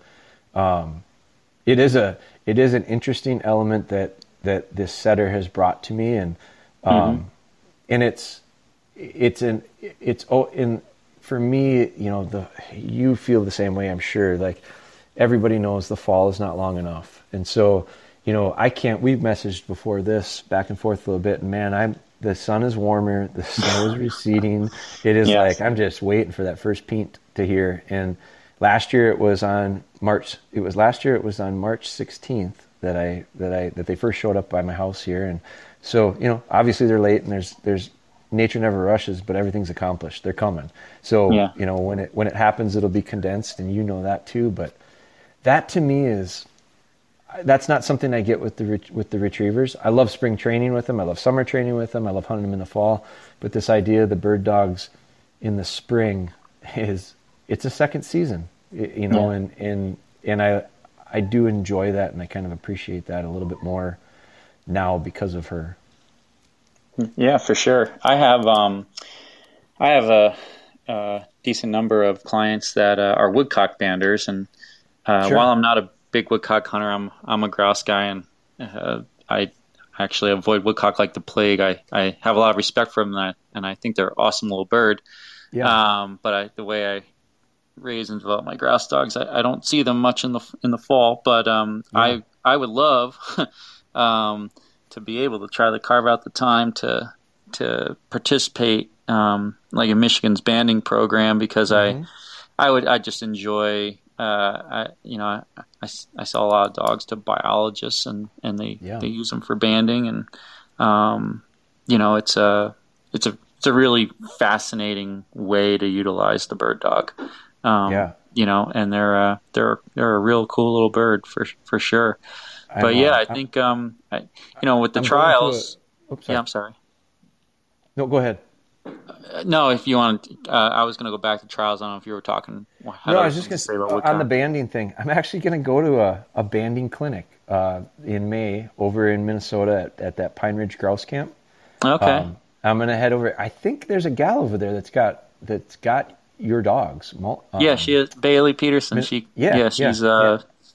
She's bans more woodcock in Minnesota than anybody Sure. these days. I follow her on Instagram. I don't know her personally, but I should be. I would imagine I'm going to end up meeting her here in a couple. I don't know. I guess in May sometime. But yeah, I'm looking forward to it. Another opportunity for. And again, I don't know that it's just, I think, going to afford a real nice opportunity to learn a lot. And that's where my mind is at with this right now. Yeah. Well, hopefully, I think Michigan has you have to take a course, Sure. like a weekend course, and then you have to have a mentor, which I got plenty of my dog people around here that do it, that could be a mentor for the apprenticeship part of it. But that to me, that's where that would be my woodcock interest. It does kind of create another season, and I don't know. There's the idea of just the research and conservation minded element behind it is a tiny way to kind of give back and enjoy it at the same time. For sure. Yep. So that's cool. But yeah, I think the field trial experiences are I think everybody should experience as much different aspects of their dog world, to better define who they are themselves within it. And my dogs are just not one. I'll never give up hunting to go do a competition ever, a single day of it, never ever. But I've always thought about maybe someday I'll start an organization, because I have my dogs are like tracking style dogs. They just would never ever.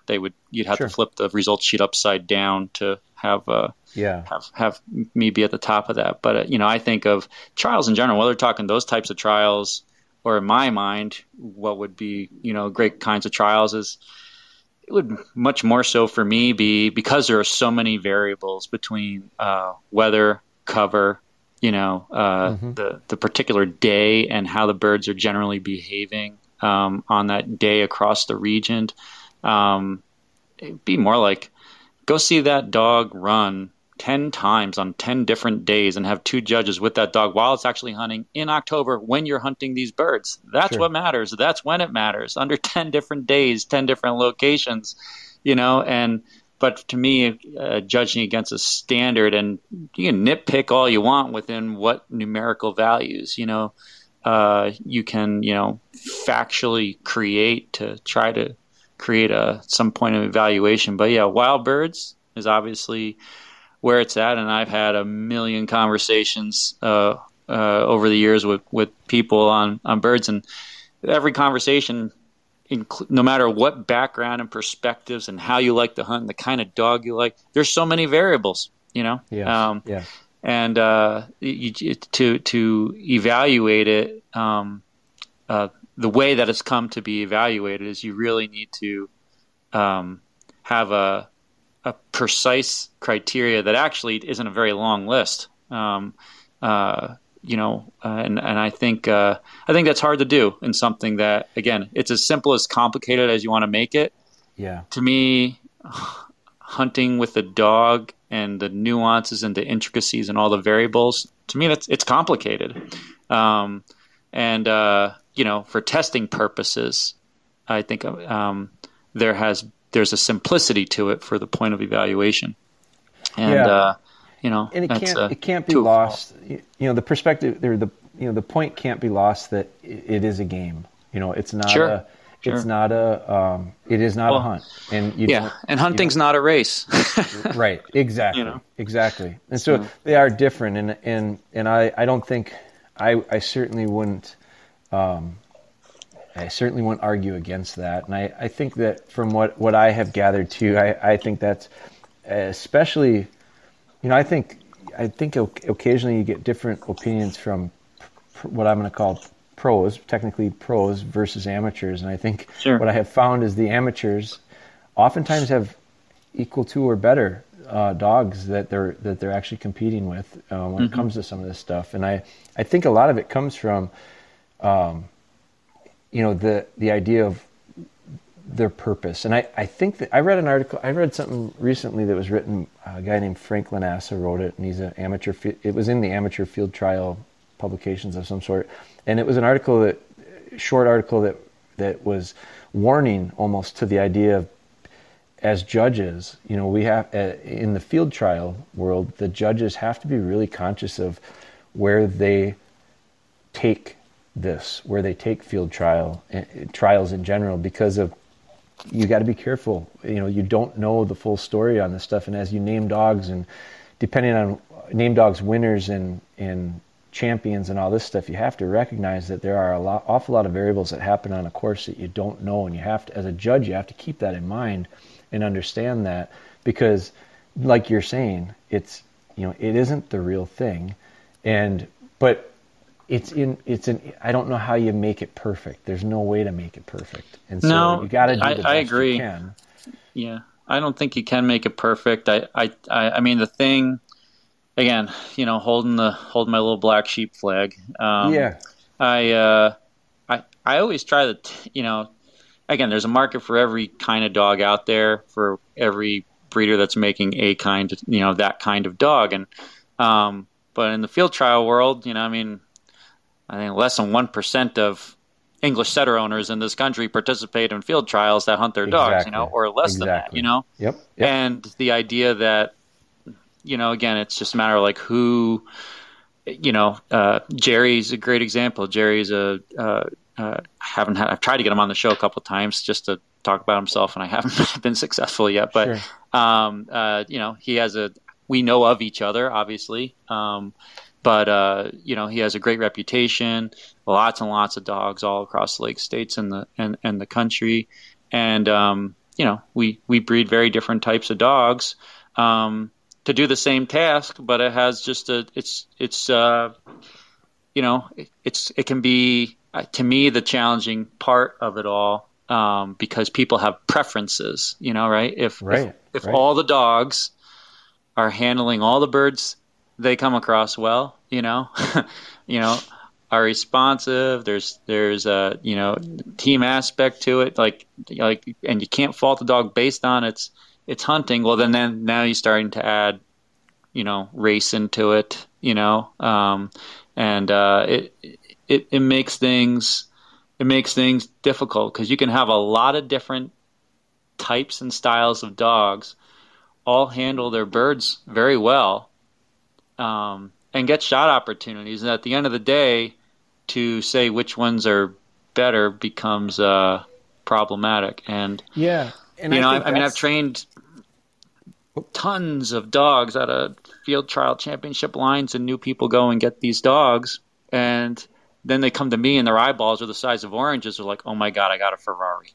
Okay, sure. I've only ever drove a Subaru. Okay, yeah. And so and it happens a lot with people that go from retrievers to it, and it's a mixed bag. Some people are like, "Whoa, wow," like, "Oh my God, that's a lot for me," and those are usually people that come to me. And then there's people that very much embrace it and like, "All right, yeah, this is totally different, but I'm with it. I'm on it," Right. And so it's just I don't think there will ever be in a country with almost 400 million people, and tens of thousands of pointing dogs born every year. I don't think there will ever be a unified, singular standard, that is going to be able to provide a certificate that says this. But I do think that everything's come to be in this country because there's enough people in every, camp, that there's enough support for people that have had, enjoyed success with all those types of dogs to continue to do that. Just, to what extent they're all going to be in the same place at the same event because all their dogs are different is a challenge. But as long as everybody's welcoming, then that's to me, that's the ties that need to bind, Yeah, you mentioned, you say you don't know that there'll ever be a unified standard. I don't know that there should be. I don't think there should be. Well, there definitely should. Yeah, I would say that there definitely shouldn't be, because if otherwise, then we're eliminating, you know, decades and decades of breeding of various types of dogs that are all very successful, and just there's different types of preferences, you know. Right, and that's just it. And when you say, you know, which one's better, I think that's the thing that people have to start to realize is it's not a question of which one's better. It's we're not determining which dogs are the best. We're figuring out. I think we need to figure out which one's the best for you, which one's the best for me. Sure. And so once you do that, that's where I just think dogs do get bad raps, and I look at it, I go, there ain't a bad dog out there. There's not. There's fits that aren't good for who's working that dog, and that creates a lot of problems. And no one ever blames the dog, or no one ever blames the person. It's always blamed on the dog. And I look at it and I go, I think we're the ones who are kind of driving that bus. So we gotta be smart about that. You know what I mean? Yeah.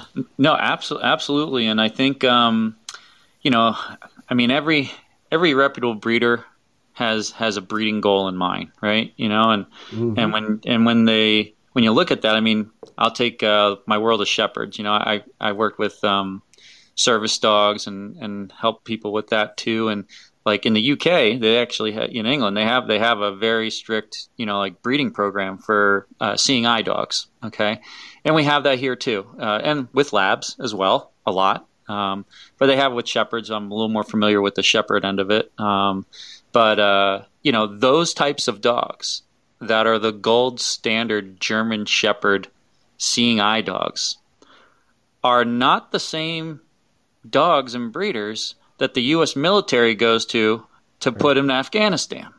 Yeah. They're a completely different animal. Completely different animal, even though they're a German shepherd. Right. And I think that, you know, I mean, to me, it comes down to a breeder's responsibility, honestly. You know, breeder's responsibility to make sure that it's a good fit for that person. I mean, I try to scare people away, and if they come back, then we're good. Well, I think, you know what? What I was going to say was, here's what because I have followed you for some time. I mean, I think if I look back on our messages, I think we messaged in 2019, you and I did on DM stuff. And so I followed you for quite a long time. And one thing I will say is you're very honest. You're honest about your dogs. And I think that that's maybe something that we need more of it. Not just in the dog world, in general life, but in the dog world itself. And there's nothing wrong with being honest. I think the problems come benefits everybody. Yes, you know? The problems come when there isn't that, because then you'll never, you know. So I just think I do really believe in that strongly. I'm such a student-minded person right now, especially when it comes to setters, that I can't get enough of watching everything. And so, and do I have preferences? Yeah, but like I said before, a year and a half ago, before I had this dog, I thought I had a preference. I didn't know what the hell I had no idea what I wanted. And in a year and a half from now, it could be very different too. And in 10 years from now, I bet you it'll be different. And so it's the great part of dogs. It's a great part about dogs. And so I love that variety. But I will say that, you know, in a general sense, breeds-wise, the setter to me is, you know, I went back and forth on a couple different pointing breeds, and I'm just so glad I landed on the setter. And I'm glad I have the one I have, and I joke with me all the time that and they can tell instantly, you're never not going to have one, are you? No, I never won't. And I love the labs, and I feel like they accent each other very well. And but I get into people that really are passionate about their stuff, and you have that, and that's something that I dig it, man. Yeah, well, I appreciate that. You know, I was thinking of when you said, you know, they complement each other, the labs, and So I have a gentleman. Actually, he was one of my more recent podcasts that I've done lately. John Pine is his name. He lives in Maine, and he's an avid uplander. Had setters for many years. He also got into dogs with labs. And anyway, you should take a listen to that episode. It's a good one. Actually. Oh, you did. I just listened to it a couple days ago. Yeah, oh, okay. I really enjoyed it. So he's got a lab from Blue Cypress Kennels, which you had mentioned. Sure. Yep, I've trained dogs out of there. Very nice dogs. Yeah, so great guy. Oh, what is the guy's name? John Pine, Pyne. I've seen him. He's on Instagram. Media. So I've seen some of his Blue Cypress pictures of his Blue Cypress dog because he hunts a lot of grouse. I see a lot of pictures. He hunts all. He lives in Maine, and all us grouse hunters love grouse the most. But he loves hunting all over North America. Yeah, he's a great guy. But anyway, I just thought of when you had said as a team, Blue Cypress dog, it stuck in my mind. Yep. But I mean, well, like all of these, trainer conversations, lots of times, we can talk forever on subjects, and I definitely in the future would love to have you on the show again, as you get more experience in your pointing dog world, and you got more stories to share and perspectives on things. And I know you said without divulging our exact locations for grouse hunting purposes, you're not you are actually very close to me, so physically. So anytime you want to take a ride up and say hi, my falls and stuff get kind of insane, but I'm always here working dogs, whatever time of the year it is, when there's not 3 feet of snow on the ground. But I think we're down to about 2 right now. So sure. No, I'd love to, man. I really would, and it's been a pleasure, and I really appreciate you having me and talking with me, and I'd love to connect at some point. That's for sure. I'd love to see some of those dogs. I love I've watched enough of it that it would be real enjoyable to see it in person. Yeah, absolutely. Jeremy, why don't you tell everybody where they could find you on social media or website or whatnot if they want to reach out? Yeah, I appreciate that. The easiest way would be at Dogbone Hunter, and that's all of our stuff. That would be dogbonehunter.com, but is the website. But at Dogbone Hunter is all of our I would say our handles for all of our kind of social media stuff: YouTube, Instagram, Facebook, TikTok. All that stuff. Yeah, awesome. All right, well, you just hang on the line here with me. Everybody, this is Setter Talk. I'm your host, Kyle Warren. Our guest today is Jeremy Moore. Very long conversation, but went a little deep on some training philosophies and just how we feel about the dogs. I hope you enjoyed it, and I look forward to the next time. In the meantime, give your setter a scratch on the head for me and make it a great day.